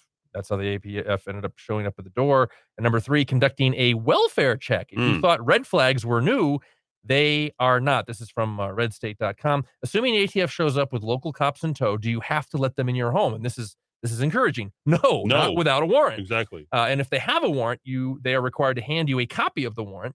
You have to show them the weapons you purchased. No, not without that warrant. And there has to be specificity in the warrant allowing for that. The Delaware owner took the I have nothing to hide route. And for him, this author says, it was the right route to take. The agents were respectful and didn't demand to see more than one weapon. They didn't demand to enter the residence, and they left satisfied. Bottom line, if you purchase more than one gun at a time, don't be surprised if alcohol, tobacco, and firearms shows up at your door. We recently just purchased a whole bunch of guns. If we can look at them and just scratch them off, and that way, because I know we don't see this again. Yeah, we can just write which ones you just bought, and so we save a trip from coming back. We can just confirm that you have them. Right. Okay. Yeah. I'll go get them. Okay. Okay.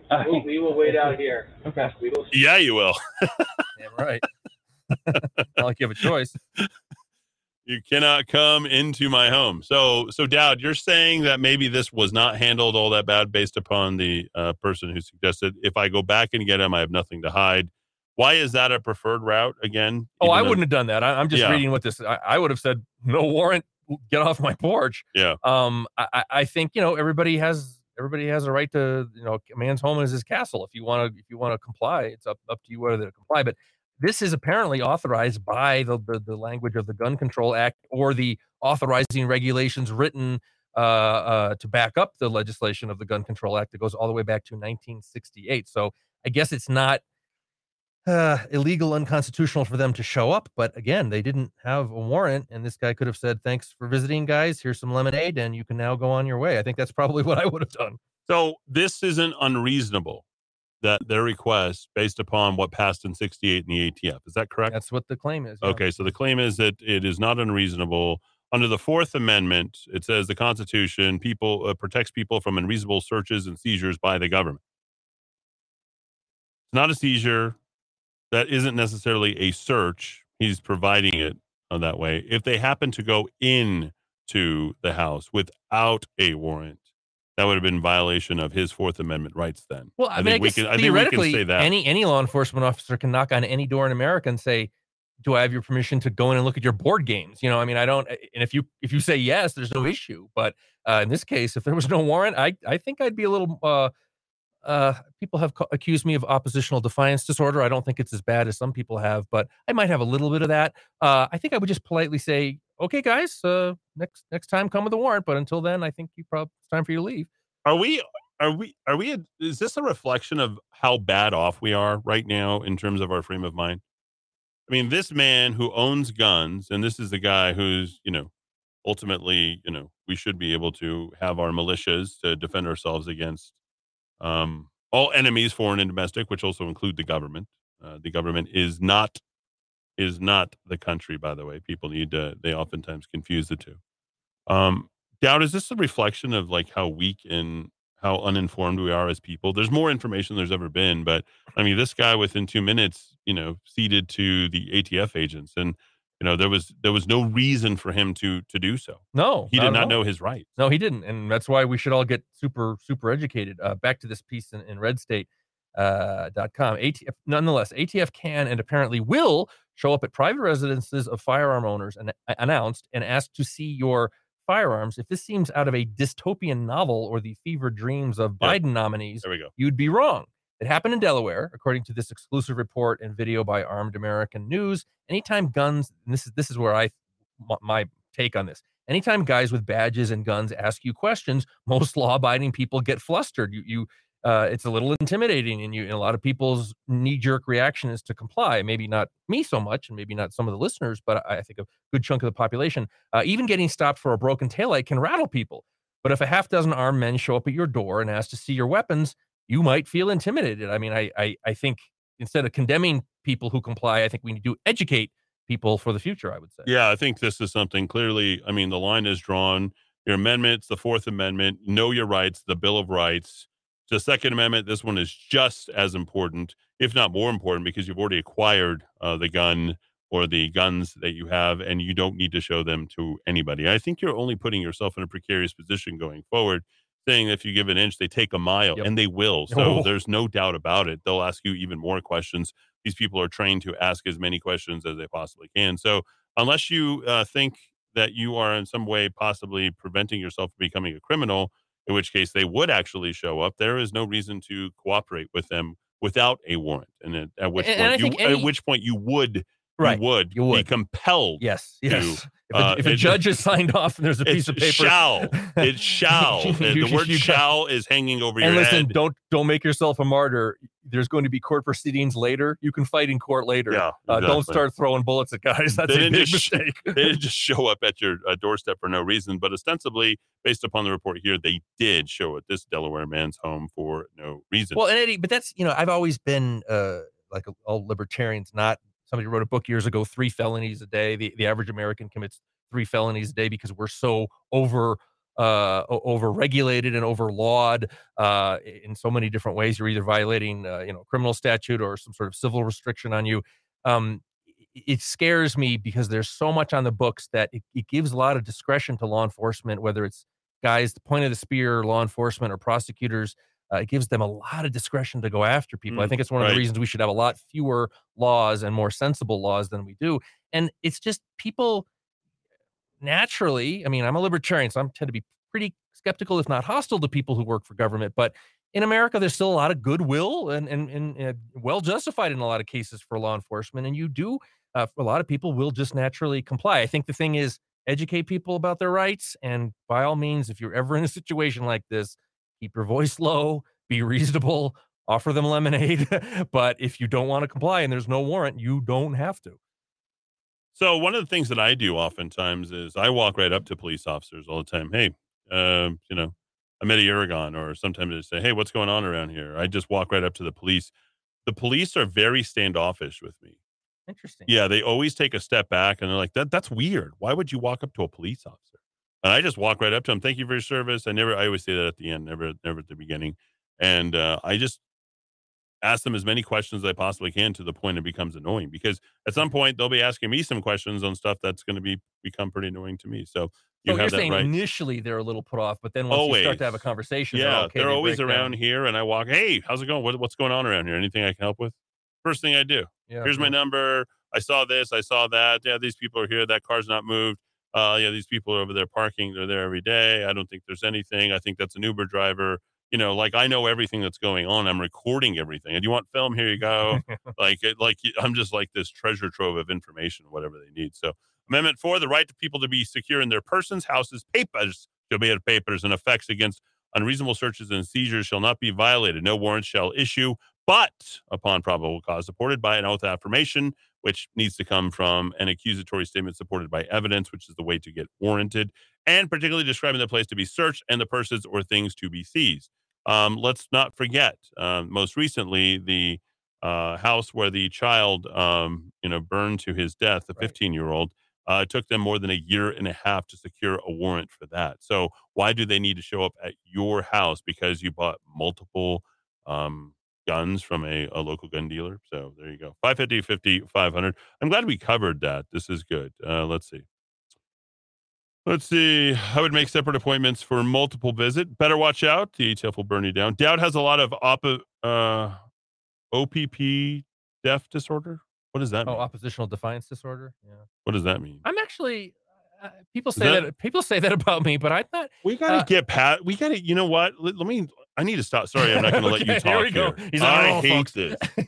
I absolutely hate this. Folks, you're not a psychiatrist. You're not a psychologist. Okay? Don't use the word disorder when talking about somebody. Do not do it. Okay? Now, if I want to go ahead and call you cluster A, cluster B, I have that license right here to go ahead and say, because I can understand you from where you're coming from. Okay? And you're deeply disturbed. But if you're going to start going into the disorders and DSMs and way of categorizing people, like that is what's really screwed up, is because we suddenly now have every single person walking around, man, woman, child, is afflicted with some sort of mental disorder.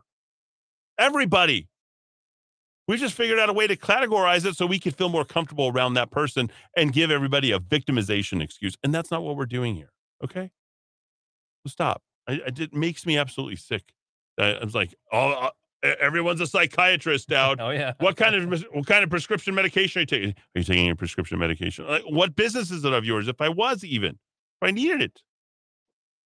Well, I struggle with this concept because I do, when I look around and I see what the government does, I see what our culture does, I see what corporate America does, I see what educational institutions. I'm against all of it, and I'm always, because I was always the outsider growing up. I was never popular, didn't play sports. I wasn't the quarterback dating the head cheerleader. That just never happened. I was on my own with my dogs in the orchard reading books.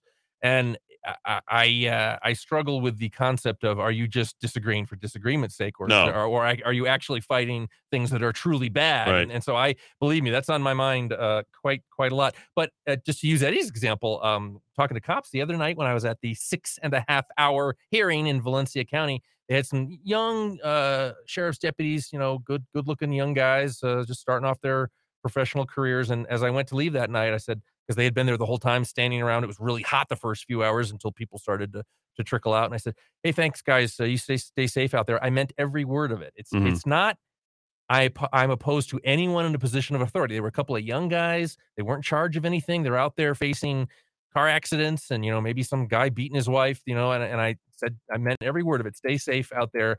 I'm opposed to, there's a great Martin Sheen quote. I've always been opposed to morons in power. Morons with power. And I think that's Martin Short, not Martin Sheen. Two different performers. What very different. Martin Short. I was always fascinated by one's a wedding planner, the other one's actually That's right. Ed Grimley, I must say. So I think that is. I mean, I do have oppositional defiance disorder when it comes to morons with power. But if you are legitimately in power and you're doing your job and you're serving your customers or you're serving the public, I don't have a problem with you. And the guys were super nice. They said, hey, we really appreciate that. Yeah. Thank you, as I was walking out the door. So you won't believe what happened with Watley today. It got back to him that I made this little dentist joke, and he got all offended. Those people can be so touchy. Those people. Listen to yourself. What? You think that dentists are so different from me and you? They came to this country just like everybody else in search of a dream. Watley's from Jersey. Yes, and now he's a full-fledged American. Kramer, he's just a dentist. Yeah, and you're an anti-dentite. I am not an anti-dentite. You're a rabid anti-dentite. Oh, it starts with a few jokes and some slurs. Hey, Denty! Next thing you know, you're saying they should have their own schools. They do have their own schools. Amazing how reality-driven that segment is now. Of course, Tim Watley, played by corporate welfare queen Walter White, also known as the actor, of course, Bryan Cranston. Oh yeah. You helped make him rich, ladies and gentlemen. And statued. It's coming soon to the convention center. He's got a statue, despite Harrison Schmidt, not him. Let me finish up. Oh, this guy's keep going. Let's see. Dowd has a lot of opposition disorder, almost as much opposition, defiance disorder as Eddie. Oh, that's funny. Oh, actually. wow. Yeah, cops are standoffish because they got shot. Okay. All right. He said, Dowd said it's funny. You ruined a joke, Eddie. Okay. You know what? You can't get jokes via text message. I think everybody should say it unless it comes all in one. So I apologize for that there, David. But it gave us a good jumping off point and a reason to reference the anti-dead type back in the day. Didn't you vote for Joe Biden, Eddie? Because if you didn't, you ain't black. Oh, that's good. That's exactly right. Let's see. Stan checks in. The feds have launched a new national mental health hotline. Here we go. 988. Espanola needs to be saturated with flyers so the residents can get help. They don't need to be calling 911. If they don't need help themselves, they can let the feds know about their neighbors. Really, I think that really is. That's the mental illness hit parade, right? I mean, that's really what that is. Here we go. I find it ironic that Democrats hate the only thing socialism ever produced that works, an AK-47. Comrade Kalashnikov. Cancel culture be like, it's like the oh, wow, there we go. The only one that they kept, they got rid of Aunt Jemima, they got rid of Land O'Lakes, and they got rid of Uncle Ben. The only thing that's left is the Quaker Oat. That's right. That's pretty good. All the culture that has driven us in this way. Thanks, Adam, for sending that.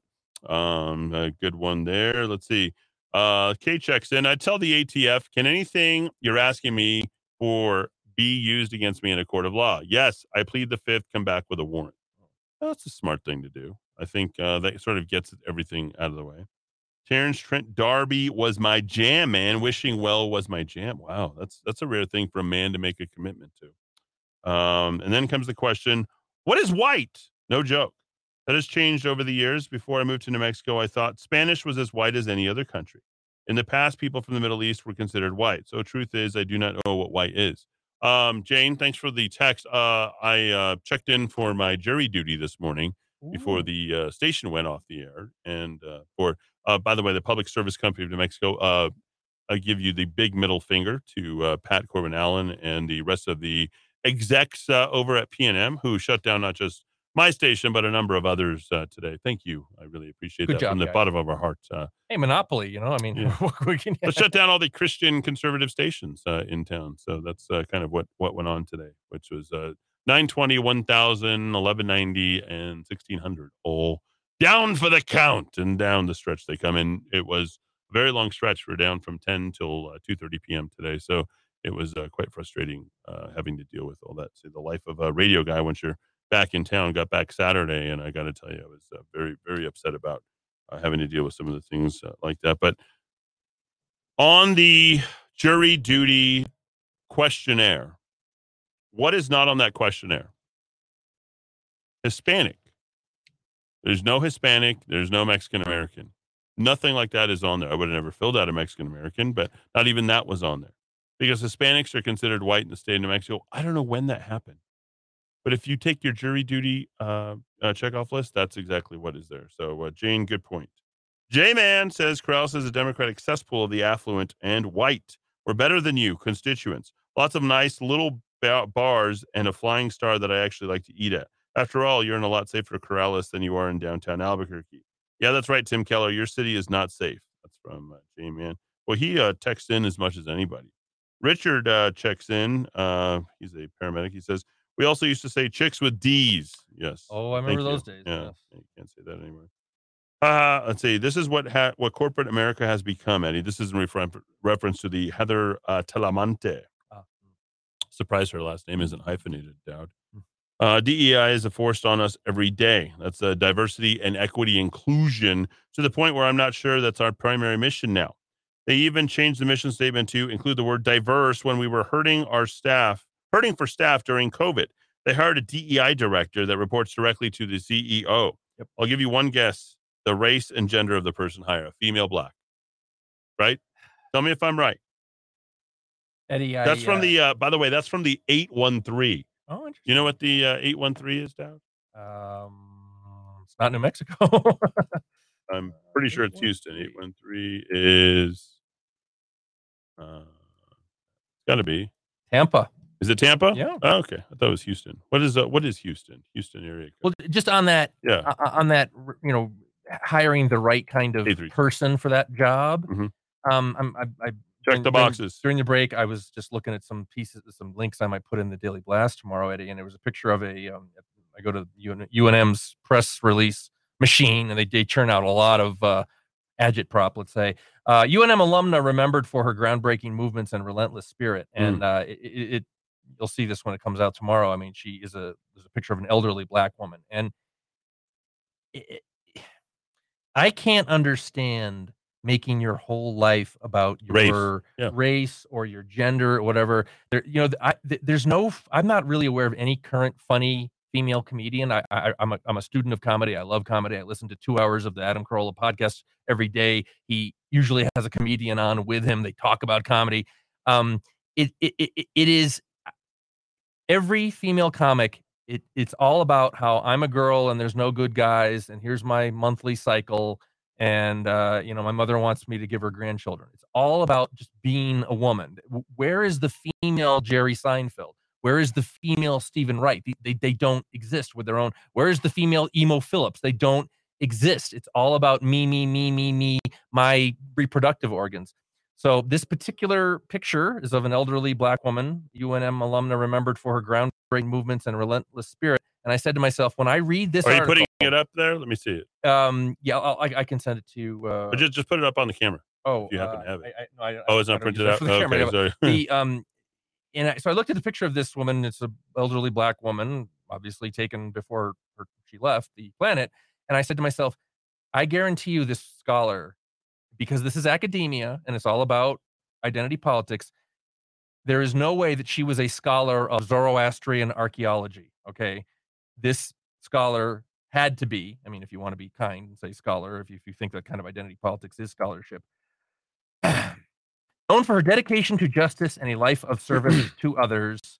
Let's see. With a group of students at UNM helped create a Black Studies program, a move supported by the Dean of Students at the time, now known as the Africana Studies Department, using an interdisciplinary approach to uncover and examine the historical, political, and cultural experiences of peoples of Africa and of African descent in the American Southwest. Then, of course, she went on to be a lawyer, Black American Law Student Association regional director, identity politics.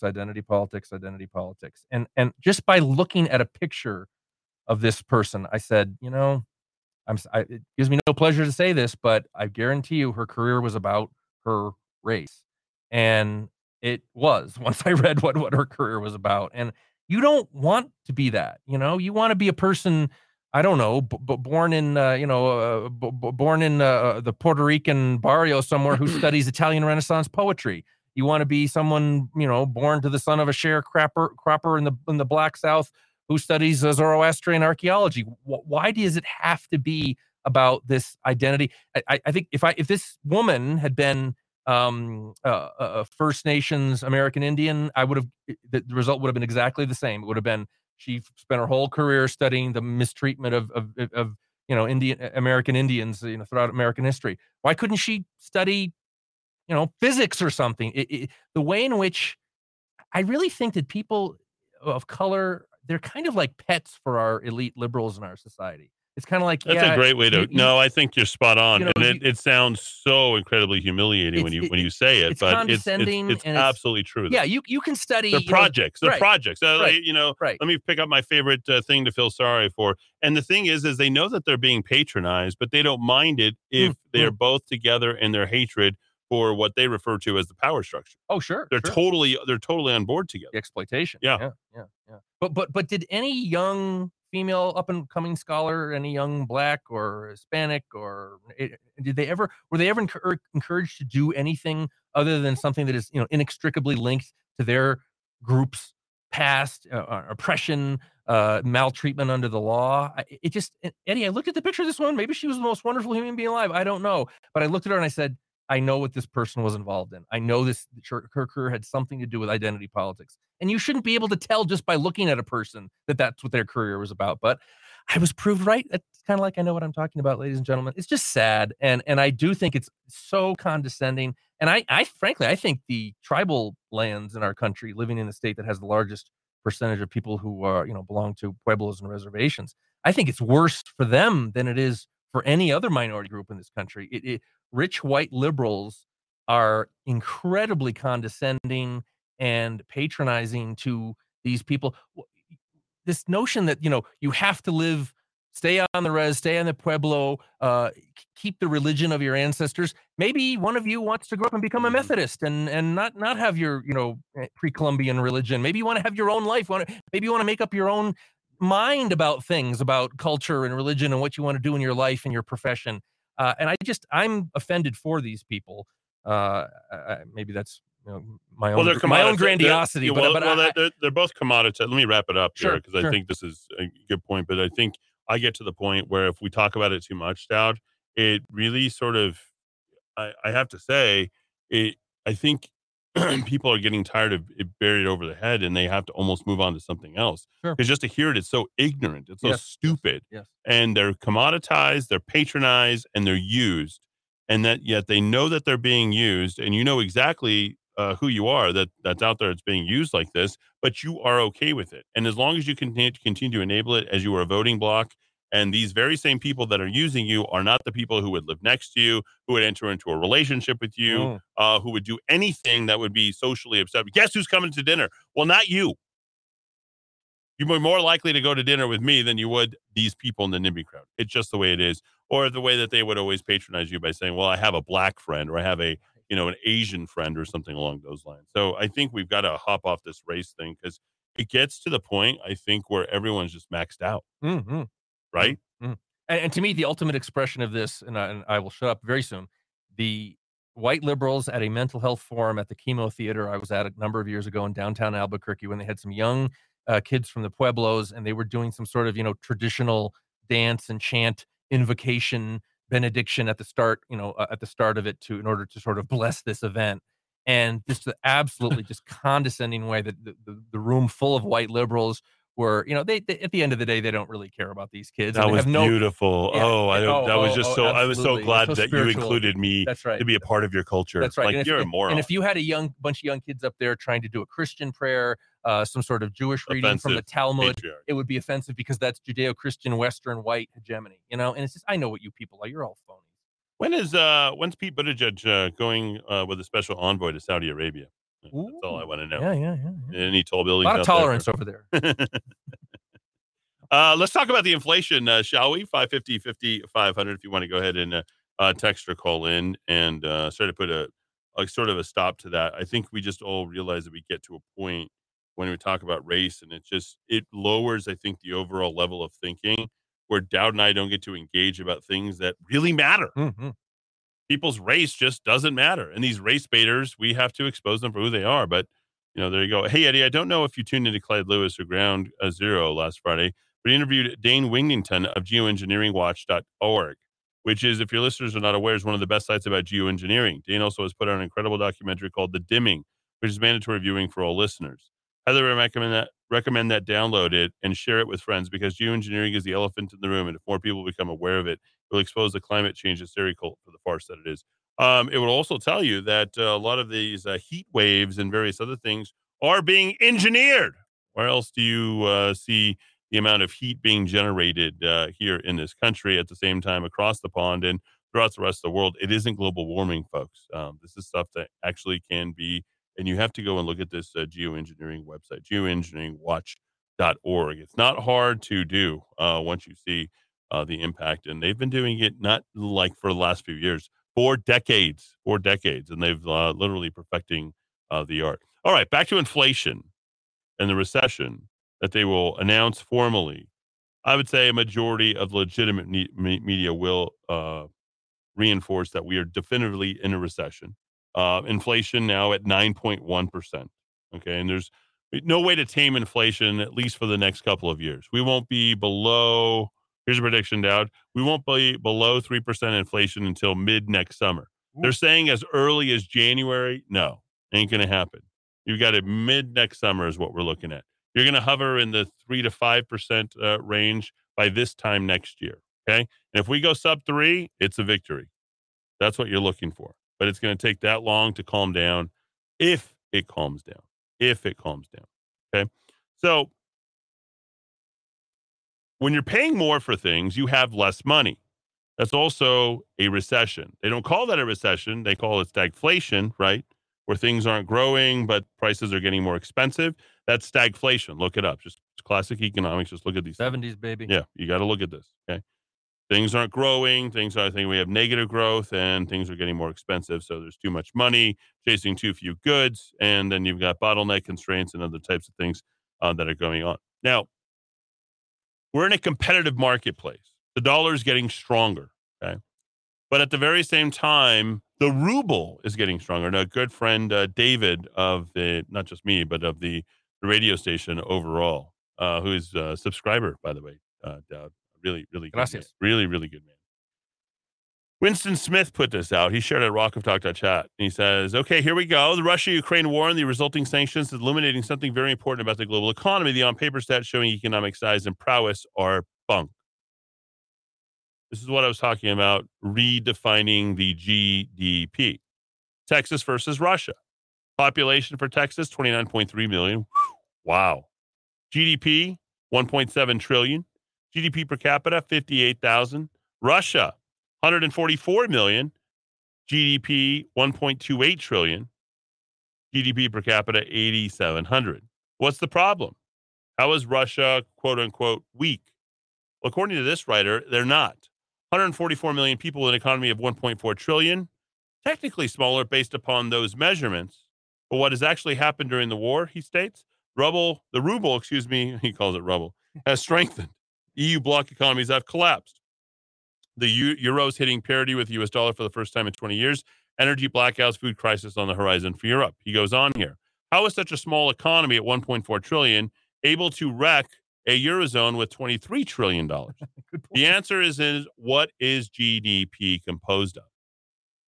So I had to sit here and think about this, and we do need to redefine the terms. As Greg Zanetti has often commented, he has changed people's money so that they're no longer holding the stocks and all the rest of the stuff, which really doesn't have any value, even if you look at the 10K reports. I shouldn't say any. Has a lot less value than what is projected on paper. That's a better way to say that. The commodities are what's actually carrying an economy. GDP, he goes on, is abstract numerical value computed by calculating total value of goods and services produced in a country per year. Based upon what that value is, much of Western GDP figures are counting consumption like retail goods, retail sales, made in China or Mexico, and imported to USA as quote-unquote production. It should not be measured. Consumption should not be measured as production. But beside that error, there's even a more important one. Over the last 40 years, Western economies have undergone structural transformation into information and service economies. Western GDP is derived from, quote-unquote, service sector. Are you actually creating anything in the service sector? Think about that. Is the waitress or the teller or the cashier or anybody who is assisting somebody with the purchase of something actually producing something? How about government services, which is included in GDP, which I always think should be removed from GDP in most cases. That's important, yeah. Also not producing anything, only a consumption. The service sector, he states, is fundamentally unproductive. Sure, we all want education, pharma, entertainment, loans, fun apps to play, but it's all parlance of COVID world, non-essential. In other words, the way he's calculating it is eventually as if it can be automated, you really don't count in the economy. Wow. Services as percentage of GDP. 70% and more as percentages of GDP in the United States of America. That's right. The only other place that floats is the UK and France. The service sector, office jobs, cush inside, air conditioning, and it's got so bad that you don't even have to go to work.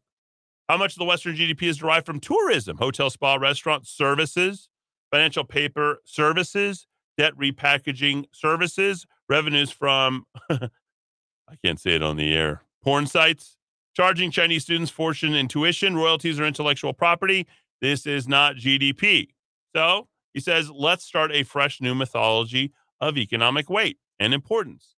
Use metrics that are timeless, things that would make sense to a Soviet central planner, and look at it in production of real, tangible goods. What are they? Coal, iron, steel, motor vehicles, gas, oil, electricity, lumber, wheat, meat, Data gathered from Wikipedia, CIA, and Google search produces the following. The most productive country in the world is, you guessed it, China. Coal, in terms of millions of tons, 3,902, which would be 3.9 billion tons of coal. USA, 485 million tons of coal. India has produced 757 million tons of coal. Russia produces almost as much as the United States in terms of coal. What are we trying to do with coal in this country, Dowd?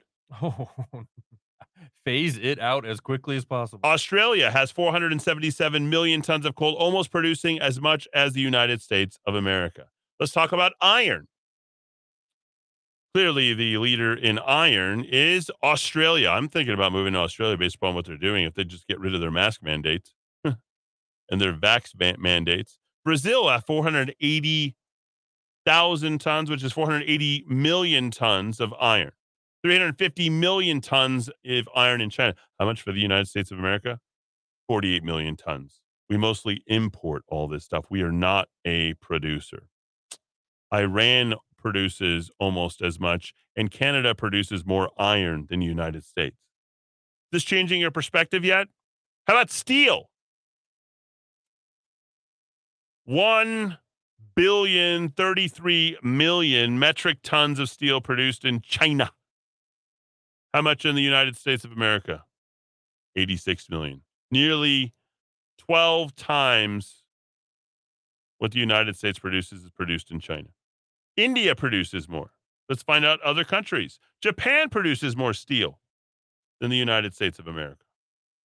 How about motor vehicle production?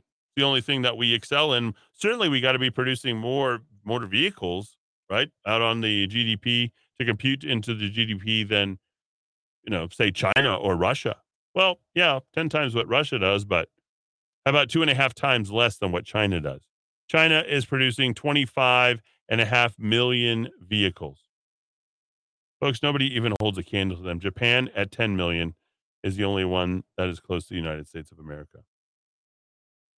These are lackluster numbers. When it looks at natural gas, well, the United States leads, but for how long? With their new Energy Transition Act policies that we want to adopt around the rest of the country, we won't be number one for long because we're at 832 billion.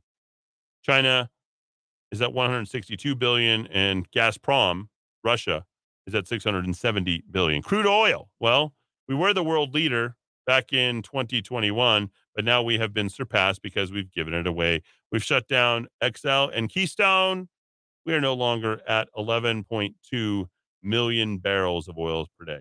Russia's at 10.1. China's at 4. And electricity production, we're not even close to China. China's double what we produce. And if you want to look at a starved economy, look at what we are consuming versus what we are producing. And finally, lumber, wheat, and meat. Well, China produces twice as much meat as the United States, 3 times as much wheat as the United States, and almost as much lumber as the United States. 435 million cubic meters to China's 341 million meters. And you've got India and Russia pulling up the other sides. We're going to end up having to trade for a lot of that based upon our consumption levels, or we're going to have a serious downturn in our consumption levels. And that's already naturally happening. Well, I shouldn't say naturally, artificially happening. We pumped enough money into the system, Dowd, made things cost a lot more. And there isn't a lumber shortage. We're creating the lumber shortage. We're creating the coal shortage. We're creating the steel shortages here based upon the new policies coming from the left. So the whole table, as we look at all this type of thing that has been done, and Dowd's going to include this in the notes. Thank you, David, for sharing this at rockoftalk.chat. And this is really important. It's showing how much power that we are giving away and really sizing up Russia and some of these quote unquote lesser countries. They're quickly catching up because the rules of the game have changed. It's no longer consumption driven growth. It's going to be production driven growth. And the United States will no longer be the hegemonic power that it once was, Dowd. Very interesting stuff. And this is the kind of listeners we have. Eddie, do you know what piece was that posted to, the link, which article? Because Let's see. I don't know. I got the. I'll share it with you. Okay. I got the thread this morning. Because the last couple of weeks, Eddie, this is great news. People have really started weighing in more and more on kind of continuing the conversation on .chat. Another reason you should subscribe, ladies and gentlemen. We got some real interesting folks. I just forwarded to you. I like a lot of what was said. I questioned some other parts of it. The little mercantilist stuff in terms of our economy is only economy if we produce real stuff. That's not free market economics. That's mercantilism. But I completely agree that we need to fully reassess GDP. And I'll give you 2 examples that I think about a lot, which is, I guess I mentioned government. I mean, if you're paying a salary to a regulator who is trying to destroy an industry and imposing, drafting, taking public comment on, and then implementing regulations that actually weaken our economy, weaken our standard of living, how does that count as GDP, the fact that you're paying this person's salary, as if there's some sort of productive addition to our economy? We have got to really seriously reassess this. I like the comment on porn. If you're paying some girl, and the loss. The New York Post just ran something over the weekend. I guess some OnlyFans girl just bought a Southern California mansion for $4.8 million to money that was sent to the OnlyFans girl, because these simps all over the world are always just constantly giving these OnlyFans girls money. Is that engaged in productive activity? And Eddie, as the father of 2 young children, I always think of this. My mother, for years and years, and my mother and I would trade off a little bit. And then when the baby got bigger and he needed someone who could sort of carry him around and put a little male energy into him and maybe control him a little bit, because once those little fellas start to get on the road and move around, grandma isn't as much of a threat as a 6-foot-tall uncle. All of the work, gasoline that was purchased to go back and forth between New Jersey and Connecticut to raise this child who's 18 and soon headed off to college to become an aerospace engineer rock star. I'm not kidding. He's in a band that plays more and more in New York, and he's going to probably get a STEM degree in something like aerospace. None of our work, none of our, as I say, sweat equity in that kid was factored into GDP. But what we did back then that would be maybe perceived as a loss. And we could have been working, and my mother and I could have been working on an assembly line somewhere, producing actual goods. But we were doing not parental but family investment in a child who's going to end up, helping Elon develop the Aerospike engine. But our contributions were not figured at the time. They'll just sort of vanish into nothingness. But that was tremendous. You were talking earlier about reading to kids. We read to the kid nonstop, and it helped develop his brain. So we count production in our society very, very weirdly. The fact that we count government at all in production is crazy. And I also think, and here's where I'll give the left a little bit of credit, Eddie. They have talked about the quality of life index when you're only looking at economic factors, you're only looking at, median household income. We had multiple years in this country before the Rona where life expectancy was dropping because of what they call the deaths of despair, higher drug abuse, alcoholism. We have tremendous social disconnectedness, the percentages of people who report they don't have a close friend they could go to at a time of trouble. Quality of life, we need to reassess in our country because it's fundamentally different from the early industrial revolution period, the first, say, 150 years. We've moved, capitalism is such a force for productive, generation of wealth that we've moved on to a totally different culture now. So whether it's GDP or whether it's human happiness or human fulfillment or quality of life, I think we need new metrics to figure this out, because the old ways of counting are clearly extremely flawed. And I'm very grateful, although I might not agree with the subscriber entirely. I think he's making wonderful points. The old ways are gone. The old reality is gone. And we need new metrics to count how well we're doing, to measure how well we're doing, because in a lot of ways, we're not doing so great, folks, no matter what the GDP numbers show out of Washington. Well, I think the other thing I think is important is to realize what we value. So you can't have consciousness if you don't know what to actually have value. Does alcohol actually have any sort of, positive, value? No, it doesn't. Are you producing anything that's of any true value? No, you aren't. You might trade it. You might be able to gain some things, but are you getting something that's leading to some other level of productivity you aren't? And I think that's where, we need to start drawing the line in terms of what you can. I mean, when you're able to be productive, what does it mean to the value of other people? I would say that a real estate agent, by and large, is largely very valuable. In keeping people out of court. Sure.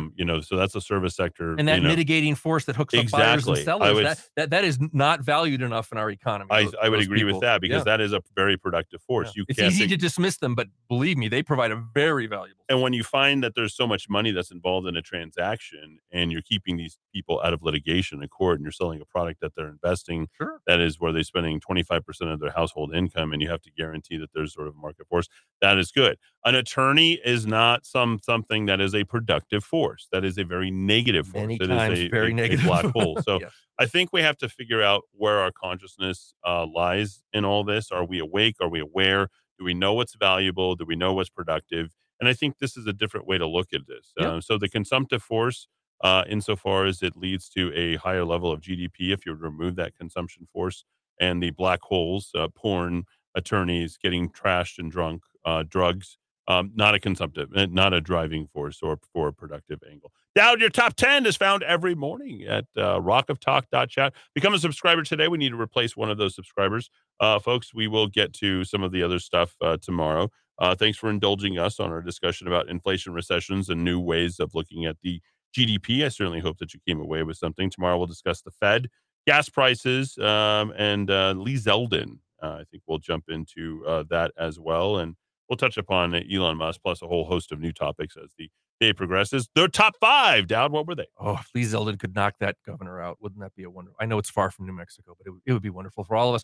Number 1 at rockoftalk.chat, your choices, the subscribers' choices for what was most popular, the links I put out. Number 1, report out of Europe, the Daily Skeptic. 11 children have reported serious injuries from the vaccines in Iceland versus 0 cases of actual harm and death for children from getting COVID. Small sample, but kind of interesting and kind of revealing. Not surprised it was number 1. Number 2, cannibalism. The New York Times apparently is into cannibalism. It's time for us to think about maybe cannibalism, destigmatizing cannibalism. Cannibalism has a place in human society, according to someone who wrote an essay for the New York Times. Number 3, Tulsi Gabbard. Oh, I wish we could just turn her around on green power and single-payer healthcare because she's really good on a lot of other things. She says that the DOJ's prosecution of Steve Bannon is politicizing our law enforcement at the federal level, and I think she's probably right. Number 4, Breitbart. Dave Chappelle calls his critics transgender lunatics, and he said that monkeypox is a gay disease. I think we're seeing the continued decline of his career. What?